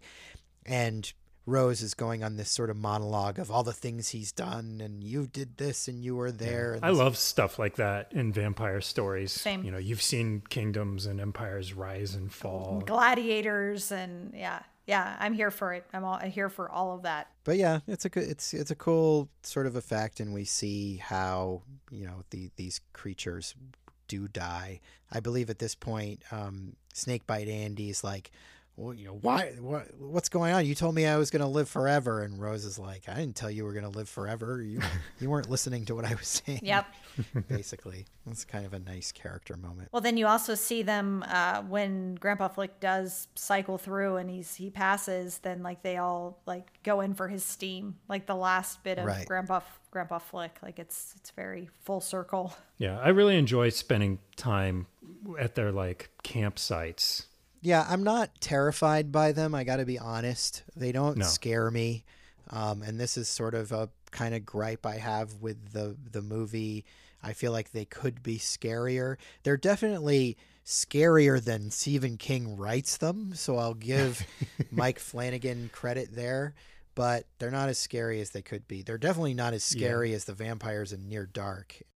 I mean, they seem like they'd be kind of fun to hang out with, honestly. Like, As long as you don't have steam, you're fine. Like, they're kind of nice. They're just kind of a nice group of hippie people.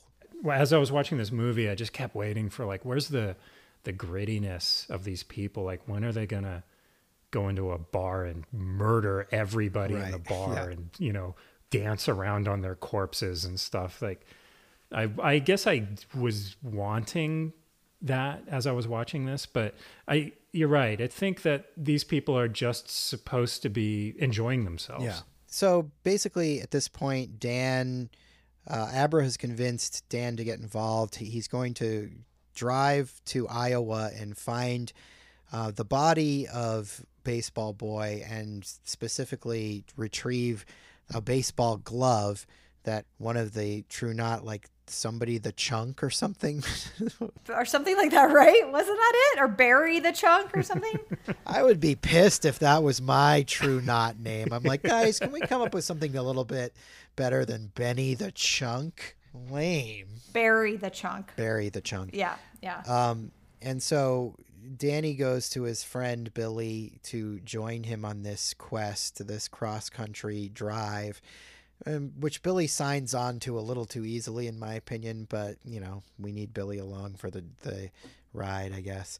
As they're driving, Abra is sort of psychically projecting herself into the back seat from home. And, I thought that was kind of a nice touch, and it sort of foreshadows something that's going to happen later. I didn't have a problem with Billy signing on to it at all because because they're that close in friendship, and they're also like in this sober journey together, and that's what people do. Like Also, this is a guy that saw basically a bum walk off the bus, and he's like, "Hey, come home with me. I'll help you out." Right? Yeah, he's gonna like he's his ride or die anyway. But yeah, I thought it was cool, like because when they're riding together, Billy is saying like, it's either like you're right about all this and that's crazy, or like you've lost your mind. Like my best friend is insane. Like neither. It's not a win either way, really. So I liked that conversation, and then that Dan is chatting up with Abra, and she's like telling them, I'll let you know when you get there where you need to go, and giving directions. And I think all this stuff is good, but I do feel like this is the point at which the film is dragging a bit.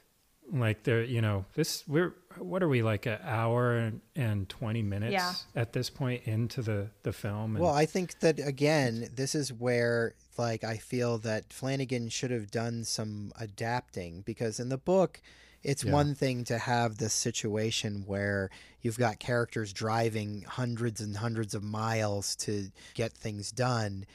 But in a movie, you don't want things to be this spread out. You don't want like several scenes where people are taking long car rides. Right. You know what I mean? That right. doesn't feel like things are happening. That feels like it's just odd. It's like if I was adapting this, I would have just condensed things to be closer together. Like you don't have to drive. I mean, they're literally driving to the middle of the country from New Hampshire, which is on the East Coast. And they even say, like, at one point, like, Rose is like, oh, she's like 1,500 miles away or whatever. It's like, these are big distances. Especially when they're going to jump on another road trip later and we get to see all of that road trip. Right. As well. Like, so Dan and Billy drive to Iowa, find this glove, drive back to New Hampshire. Then Abra gets captured, driven to wherever the True Knot is. But then Danny drives her to the Overlook. There's just a lot of driving. Yeah. This is where you exercise some, adapting power and change things up a little bit so that things aren't this spread out. But they go to the ethanol plant and where Abra has told them to go, and they find the dead kid. I love the speech that he gives about when he went hunting and he's had the smell. Yeah. The buck hunting story. Oof. And by giving that speech, all you had to do was just show them dig up a little finger, and you see the kid's chin, and you kind of been set up to feel how gruesome that is. And Billy's really like upset. He's like, these people are monsters. Like they didn't even, like, they buried him so shallow. Like they didn't even like, they couldn't even be bothered to like bury him, in a reasonable amount. Like they just barely so covered that's him. a scene where the dialogue and the writing is actually servicing a lot more than the visuals there. So they did very little with actually uncovering the kid, but the setup with all that speech made it way more disturbing. Agreed. Totally. So they get the baseball glove and drive all the way back to New Hampshire, and in neither cut do they address calling the authorities to alert them of the body. I didn't even think about that. Well, and I'm not just nitpicking there, because I'm like, isn't that the point, that they're uncovering the body? That was the whole sell from Abra was like, let's let his family know, that, at least they can give him a proper burial. Even if they had just had a shot of like Dan at a payphone, just hanging up the phone or whatever. What did they do? They don't. How did they resolve that? They never say. They just get the baseball glove and. Did they just bury the kid back up again and leave him there? No, they just leave his body out in the open to be picked at by birds, I guess. It sort of bothered me. So they just wanted to prove a point. They didn't care about this kid. I mean, I think we're to presume that they did it, did something, but it's a little weird that in neither version do we get even a second where they acknowledge doing something. Like a quick anonymous call or something. Sending an email. I don't know, something. Right. I'm sure they do. Yeah. They're nice guys, but it's not in the actual either movie. I like to think that they did something. They did the right thing. I'm sure they did. So they get back all the way back to New Hampshire to Abra's house, and Dan has told Abra that she needs to tell her parents what's going on. So when they arrive back at Abra's now dad, who's the only one home because mom's with the dying grandma, Dad is like, "Are you Uncle Dan?" And he's pissed, and he's gonna kick the shit out of him. And the scene is a little bit different in the theatrical and the director's cut, because in the theatrical, Abra basically psychically projects the images into her father's head, that of Baseball Boy getting killed and everything, and then they cut right to him having a drink. But in the director's cut, Abra doesn't project the images into her father's mind at that point. She just basically causes him pain so that he stops beating up Danny. Then they go into the kitchen. There's a little bit more with the father where he's like, "What's going on?" And then Danny's like, "Abra, you got to show him." And then Abra puts the images in his mind. And then he pours himself a drink. So, I get why they condensed it for the theatrical. They made it Yeah. sort of the scene and condensed it. Yeah, no, it's good. I feel like the film could have used a little bit more of that. Yes. I like that the dad offers both Danny and Billy a drink, and they're like, nope. Nope. No thanks. I would have definitely grabbed that booze. So then, Abra is holding the baseball glove, and she gets a look at the True Knot in the van and stuff. So then it moves to this sequence where Danny and Billy set a trap for the True Knot, where they basically... This is set up to be revealed as the scene plays out, but basically Abra psychically projects herself onto her stuffed rabbit. I'm not really totally sure how this works, but whatever. It's a movie and it's magic and it just works. So they lead them into this trap. The True Knot thinks that they're following Abra out into this like campground in the woods. Snakebite Andy goes up to Abra and is basically like, we're friends, and she's using her push power to make Abra docile. Although I kind of think the True Knot show themselves as being pretty dumb here. Basically, Abra's just sitting on a picnic table like she's meditating, and they're like, they don't suspect anything's funny. They've gone through all this trouble to chase down this super powerful psychic girl, and they don't see this as like totally obviously a trap. So yeah, Snakebite Andy goes up to Abra with a needle of drugs. She jabs it into Abra's neck, but it's not really Abra, it's a stuffed toy, and Danny and Billy open fire at them with hunting rifles. Little uncomfortable of a scene in this day and age of active shooters. Like, even when I first saw this part of the movie, and it didn't occur to me while I was reading it, but in the theater I was kind of like, this is I get the plan, it makes sense. The True Knot are terrible, they deserve to die, but it's like, it's kind of fucked up that they're just like snipering them from the woods. The vigilante element of it. Yeah. Right. I just found this scene to be a little muddled. The True Knot didn't seem very well prepared, but then I didn't really understand what their plan was, which was the point. I didn't quite understand what was happening until it was happening. Maybe it would have been beneficial to have a little bit more of what their plan was and to be scared of the True Knot. And then when this True Knot shows up, like they're more menacing or threatening, this plan could go wrong. Yeah. When you have a plan, I would like to hear it a little bit more. It kind of puts me on the edge of my seat. Well, they don't tell you because they want to have that reveal that Abra is not really with them. That's why they don't tell you, because they want that aha moment where... Yeah, I'm being nitpicky. I think you're right.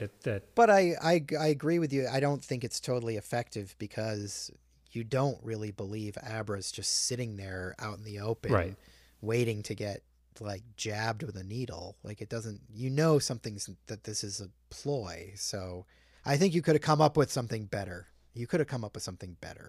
To take. And also, the True Knot basically gets taken out too easily here. There are casualties. Basically, Danny and Billy pick them all off relatively easily, but Snakebite Andy hides in the RV, and then Danny's trying to reload, and she comes out of the RV and gets the push on him and is like, stop, and then Billy shoots her, but then she gets Billy to shoot himself, so Billy dies. No, that seems really good, but you're right, this brings up a larger problem, is that the True Knot is pretty easily fooled, and they're underpowered. Yeah, all the time. And we're about to get to the ending, which sort of reveals how unprepared the True Knot is. And you're right, you can kind of take care of this group that's been around for hundreds of years. Yes. Right? And has managed to sustain themselves in their numbers until now.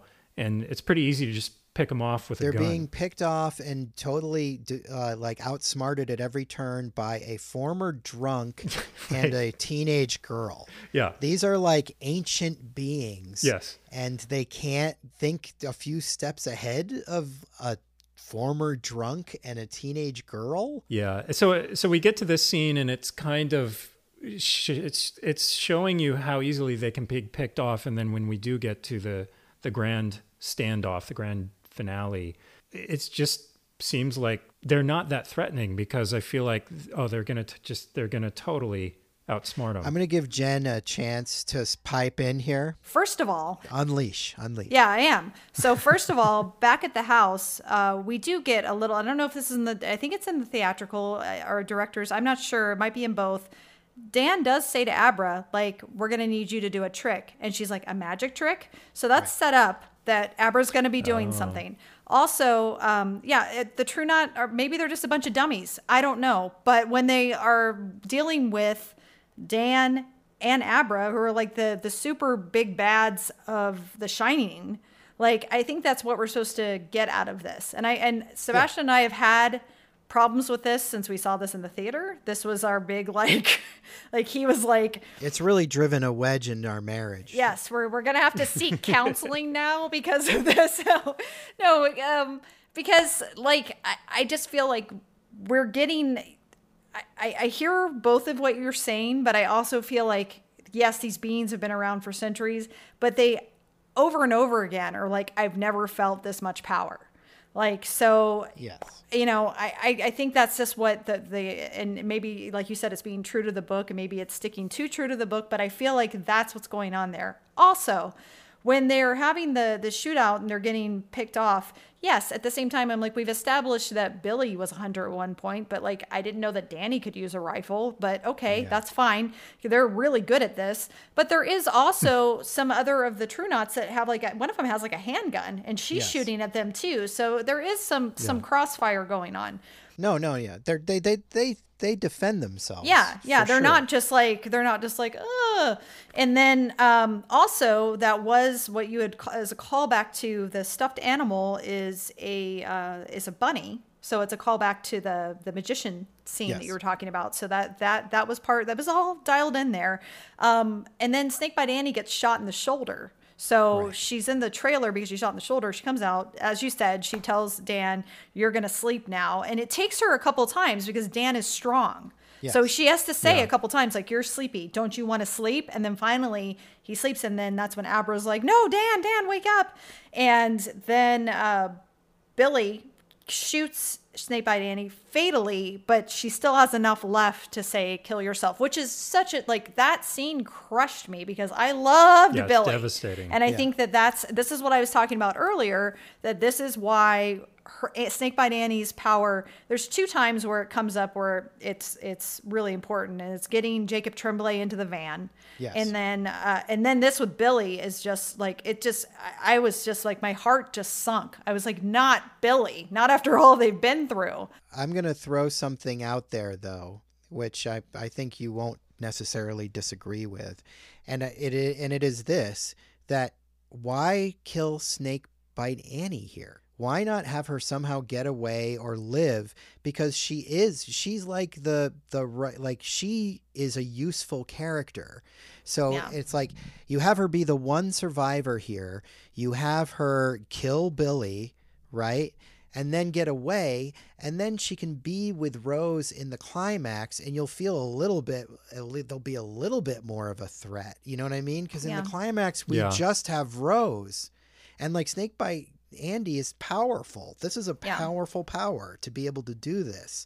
Like, and then you'd be like, shit, Snake, you know, like, and then you can have Snakebite Andy in the hotel, and like, you know what I mean? Like, I don't understand why at every chance the story takes away the villain's power.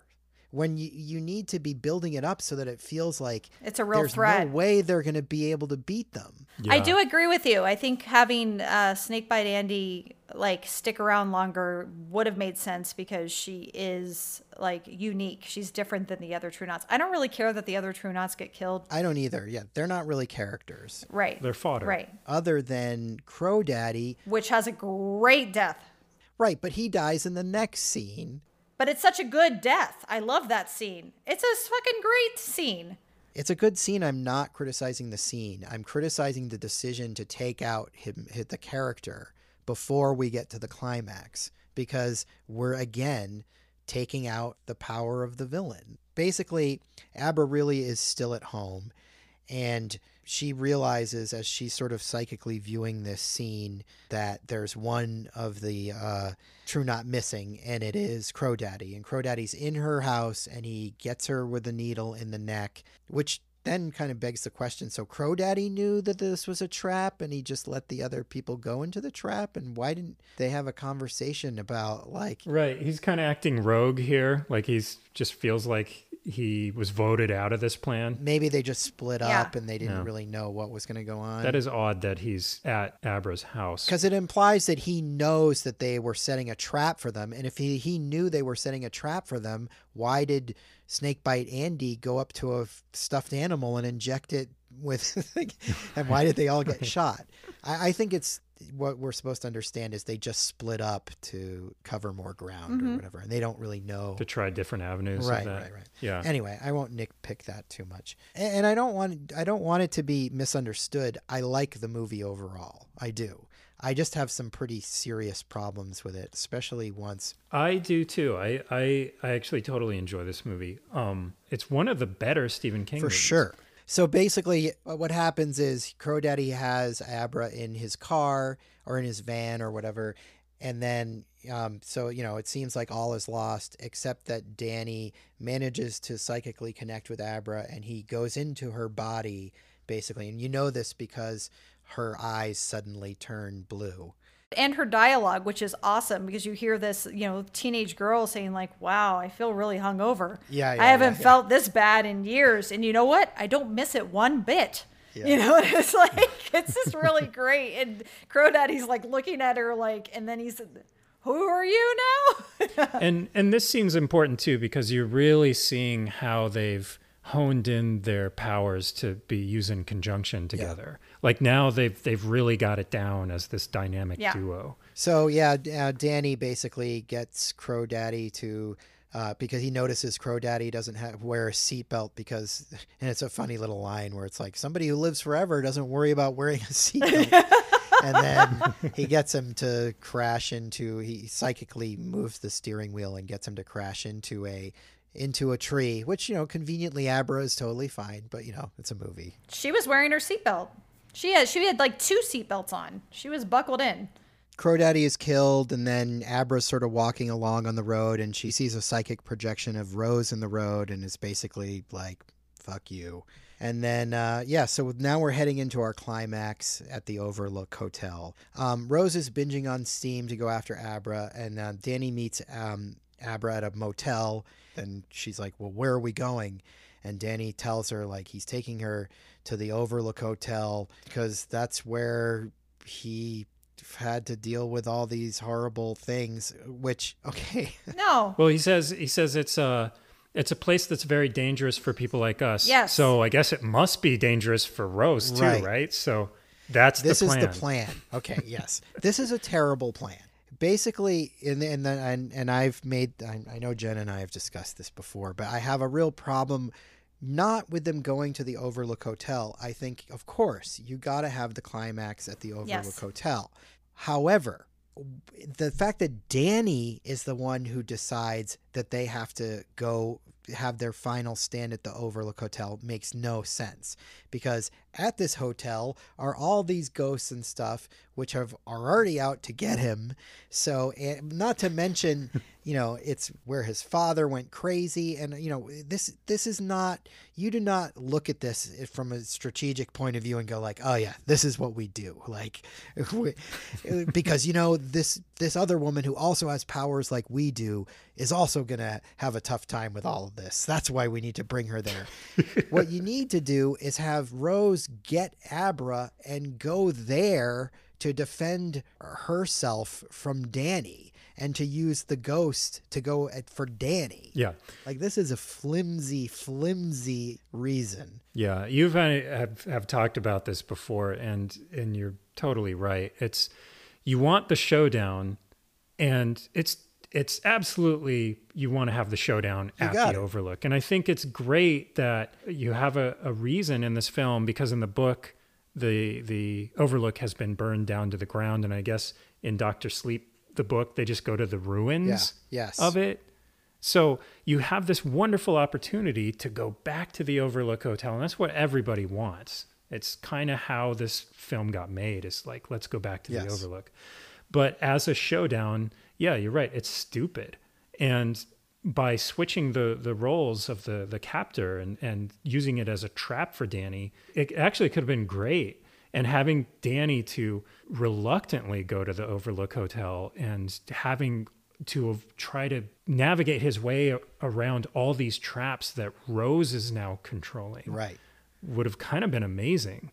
The only thing I can think is just that Stephen King wrote it that way, and so they don't want to mess with it, I guess. And I'll admit, as soon as they got to the gas station and you start seeing snow falling, like I started getting really excited.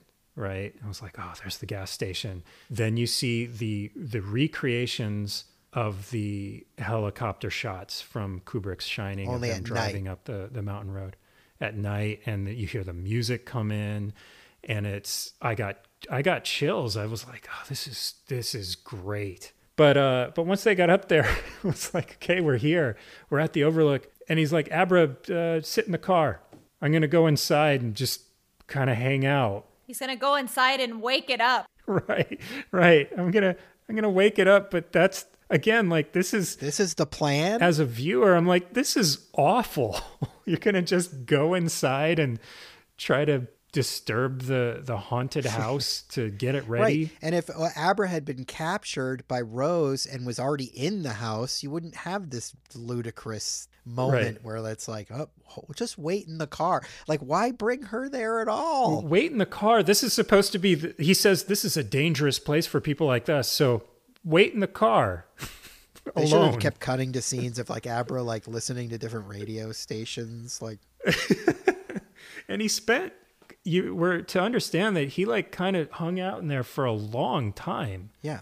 While Abra's burning gas with the heater on in the car. Like, right. He's like going around to all the old familiar places. He hangs out at the bar. He goes to the old apartment quarters and puts his head through the hole in the door from, the "Here's Johnny" hole. And he goes and he turns on the boiler room. Okay, so if you remember our Nightmare on Elm Street podcast, I have a real hard-on for boiler rooms. But anyway, the boiler room in this is the reconciling the end of the novel with this movie. Because at the end of the Shining novel, the way that Jack defeats the Overlook is that he's been tasked with maintaining the boiler throughout their stay at the Overlook. And if you don't pay attention to the boiler, it overheats and it can explode. And that's what happens is Jack forgets about the boiler, it overheats and explodes, and that's how the evil is defeated.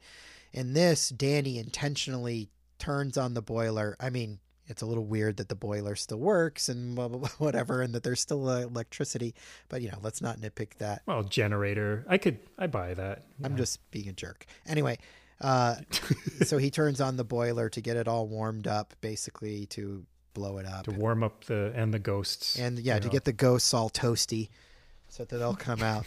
Yeah, but we are at the Overlook and we are getting a lot of like really enjoyable nostalgia porn here. The climax should be like, this is the best part of the film, and it's really just not for me. Yeah.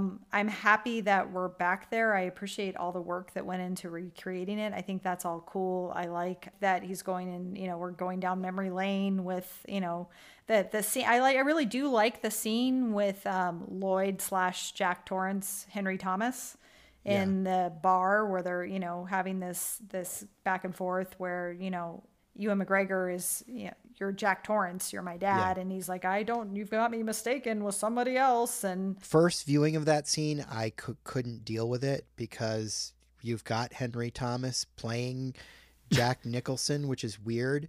But upon repeat viewings now, I get what's going on there. And he's not Jack Nicholson. He's actually credited as the bartender. He's Lloyd the bartender. Right. He's just wearing the face of Danny's father. Yes.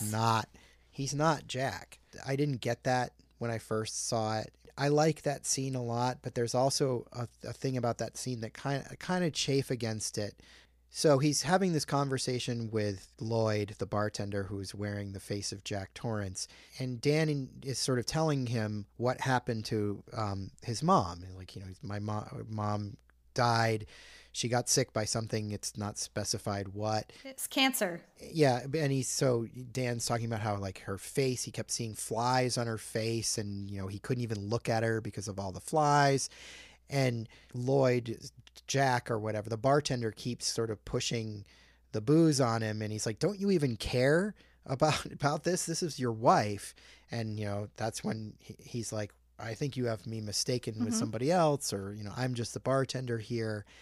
But then he starts going on, and so I'm liking the scene a lot up to this point. But then he starts going on about how having a wife and kid is a burden, and blah blah blah, all these things that were Jack's problems, but they're not Danny's problems. Like, it doesn't work that well at this part of the scene for me, because he's trying to get Danny to drink, but he's doing it by talking about the reasons why Jack drank. And Dan doesn't have those reasons. He's not married. He doesn't, you know what I mean? Like, it's completely an ineffective ghost ploy, because you're not hinting at the things that bother Danny. He should be getting at the things that bother Danny. This is the main problem that I was having with all the ghosts in general, is the point of view is totally wrong. Because the same with all the ghosts that come up, like the Great Party guy and all that stuff, that's all from Jack Torrance's experiences. Right. Danny had his own experiences, which would have been interesting to explore. Right. But when we see these ghosts, it's all from Jack Torrance's experiences. And as I was watching it upon the first viewing in the theater, it hit me that way, as all of these just did not fit. None of these things fit. And they just this seemed like fan service. And I think you can have these same ghosts. Like, I think we were talking before about the bathroom woman, the corpse.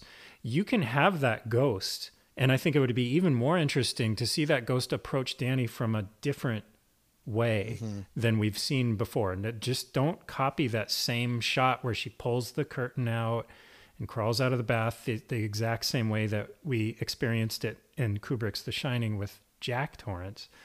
But have her walk up the stairs or something, like some other way, so like, oh, that ghost, right, but it's coming after Danny. Like, this is a different, this is Danny's interaction with them now. But yeah, to see the twins say, "Come play with that," well, no, that is Danny. But I feel like just having all the greatest hits coming in there is not doing any service for the film at all at this point. One little bit of fan service that does not end up in the theatrical, that ends up in the director's cut. Lloyd, the bartender, like, basically knocks the drink off the bar, and it gets on Dan's coat. So in the director's cut, he takes him into the red bathroom, which they painstakingly recreated.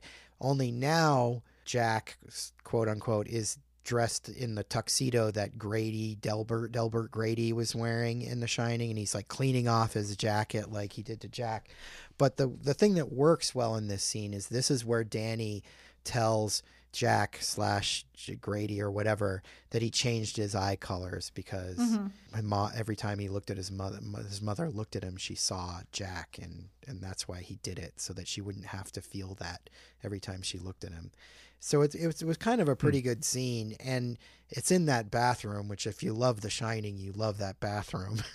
So yeah, totally. So I kind of am sad they cut it. Rose shows up and she sort of strolls into the overlook, and we get the scene where she, goes to the elevators, and the blood comes out of the elevator, because that's what happens in The Shining, and she's sort of into it. And then they have their sort of confrontation in the Colorado Lounge, where Danny and Abra are standing on they've got the high ground on the stairs.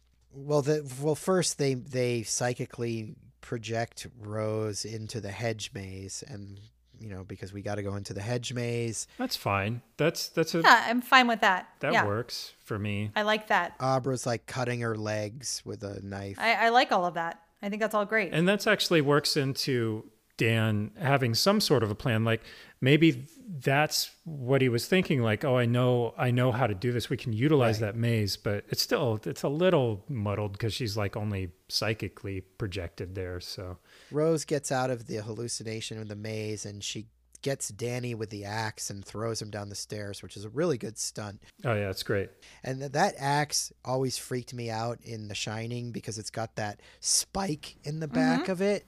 And I was always like, I was obsessed with that axe as a kid because it just was so threatening looking, like way more threatening than a normal axe because of that spike. I don't think they make that axe anymore. That seems like a very early 80s axe that's been discontinued. Some kid fell on one of those axes and it poked his eye out. But yeah, like that axe is... Oof. Well, and she uses that axe like to the full advantage because she uses that spike in the axe. Yes, and she kicks his ass and like she's like gets his femoral artery like and then that's when she's having her whole moment of like, wow, why didn't we find you? And like, and then she's like sticking her thumbs into the wound and just like getting his steam that tastes like booze. She's like, you taste like whiskey.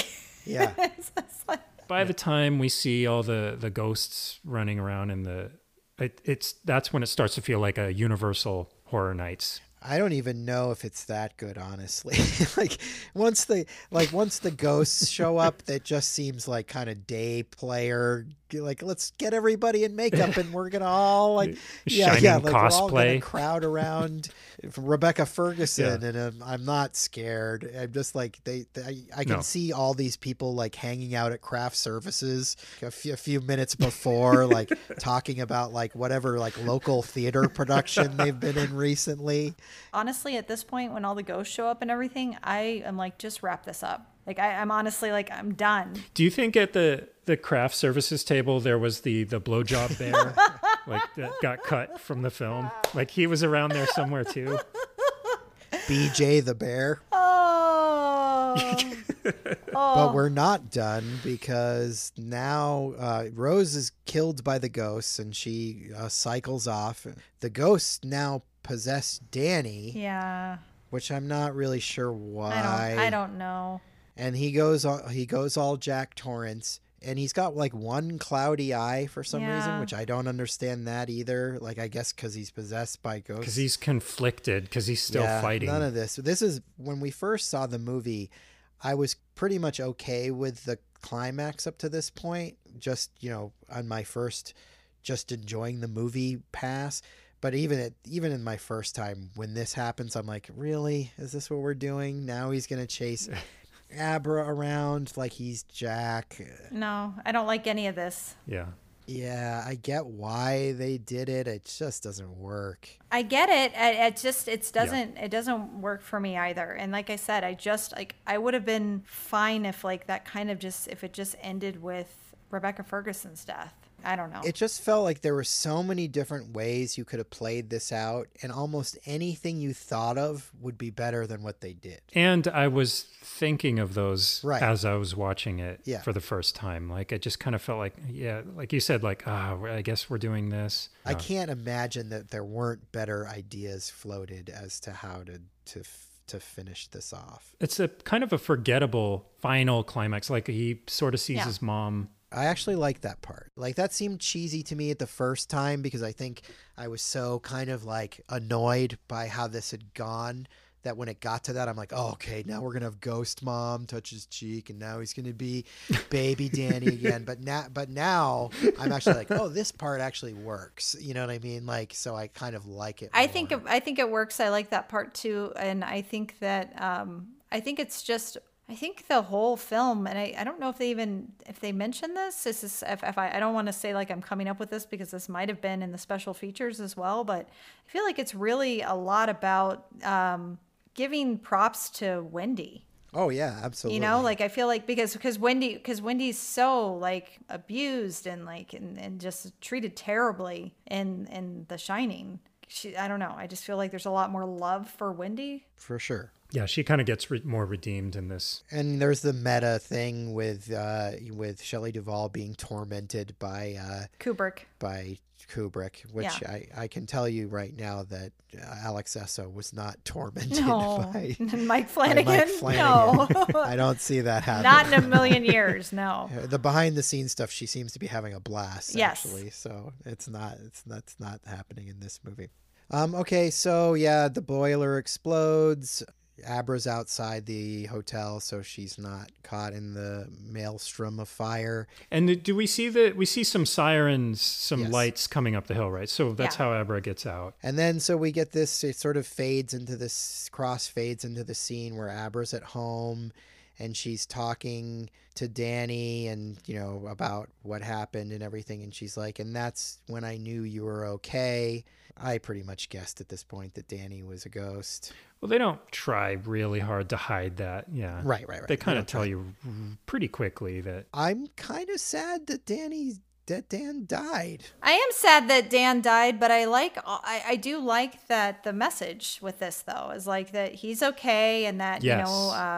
she's like Daddy's okay too. Like we go on, Right. We don't just Yeah, I actually loved that. I found it very touching. I thought that was kind of beautiful, and way she said like we do go on afterwards and Daddy's fine, and so Abra kind of had this arc and she found solace. And she accepts her gifts and everything because Dan, he's like, I'm sorry I told you not Yes. to shine. And, and then the mom comes in, asks her if she's talking to somebody. She says she's not, but then she follows after her mom is like, no, I'm sorry. I was talking to Danny. Actually, now that I think about it, I think it does kind of work Yeah. that Dan is dead because he's a part Right. of Abra now. Whereas if he was alive, that could have gotten creepy. I think it works. I just think it's sad. I want more Dan Torrance. Yeah, it's sad. It's sad that Dan Torrance is not in the world anymore, but Yes. it's good Yeah. that he is now her Dick Halloran. Yeah. Okay, so that's the end of the movie. Oh, well, yeah, Abra then, Mrs. Massey is now in Abra's bathroom, so we get a little scare at the end, and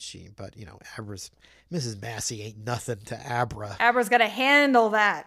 I again, I kind of hate that. Yeah.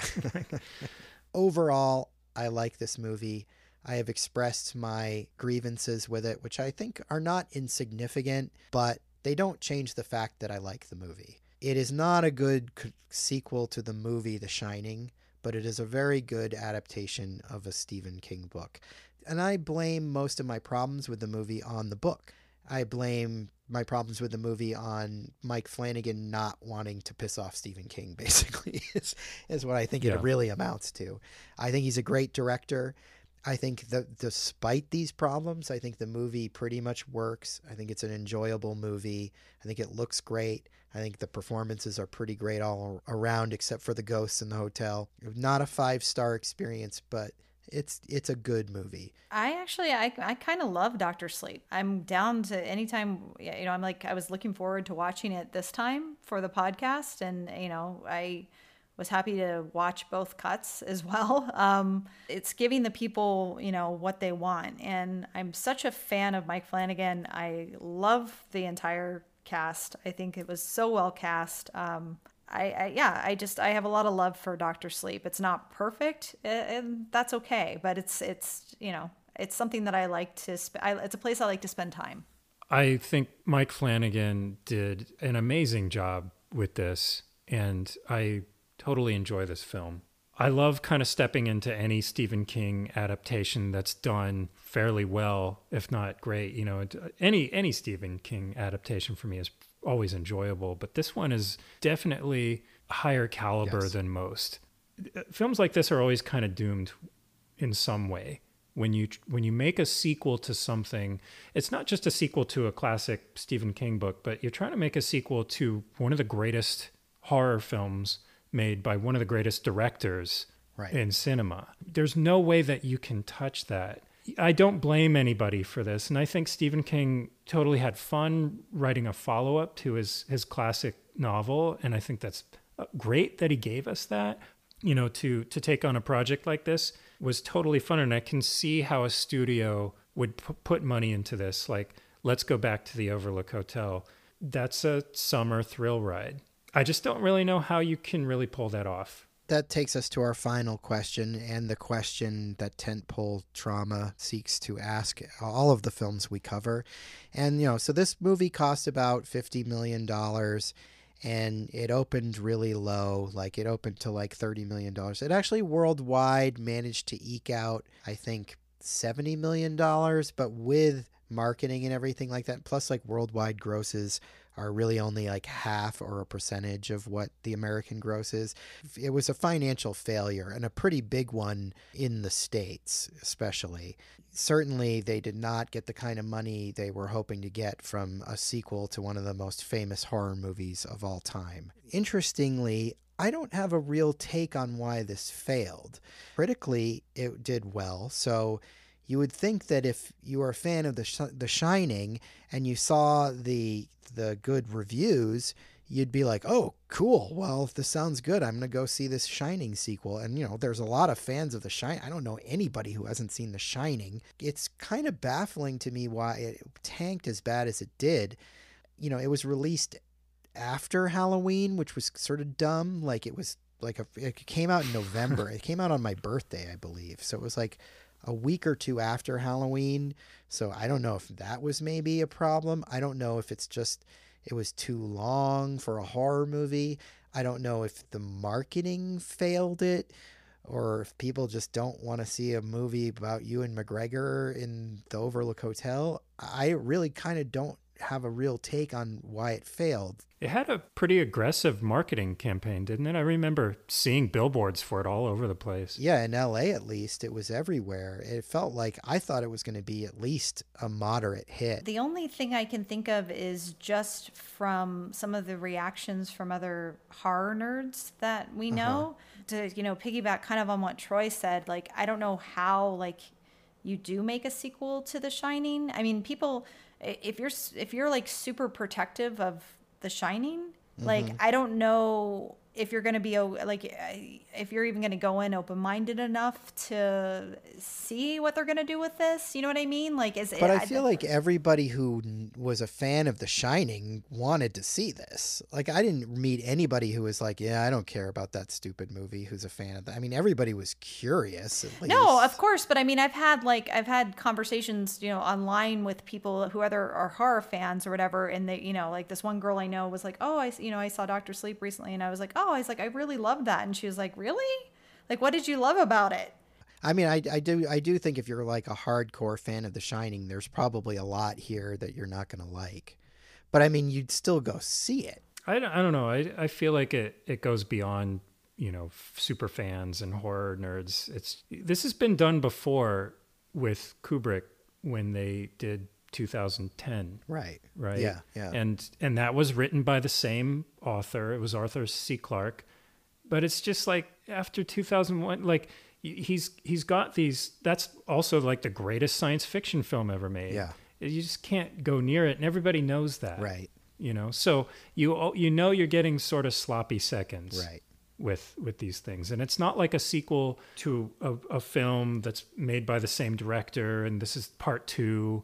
You already know that you can't reach that level of greatness. And so everybody's got the bar really low. So I think it's for the casual person that just kind of wants to go on that ride a little bit. I think also, too, I think not everybody, as far as people going to see it, I feel like the person that I was just telling you about, like, they're definitely a horror person and they just saw it recently. Even though they're a fan of The Shining, like, for whatever reason, it wasn't like I have to go to the theater and see this. It wasn't a must-see thing. Yeah, so maybe that was the same with a lot of fans. Like, oh, that's cool, I'll catch it later type thing. I think maybe I'm just overestimating the desire to see a Shining sequel. I think that's probably my blind spot here.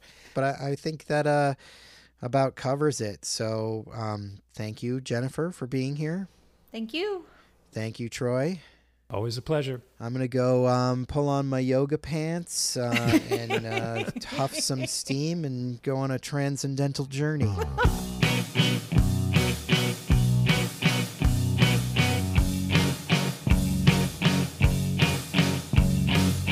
That about does it today for Tentpole Trauma. If you like what you heard, check out our social media presence on Instagram, Facebook, and Twitter. Just look for Tentpole Trauma. That was easy, wasn't it?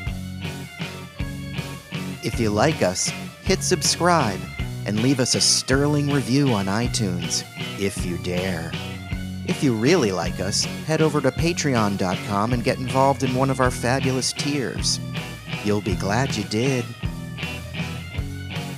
Want to communicate with Tentpole Trauma? Send an email to tentpoletrauma@gmail.com. We'd love to hear from you. And who knows, one day you may even get your email read on one of our shows. Well, thanks for listening, and we'll see you real soon.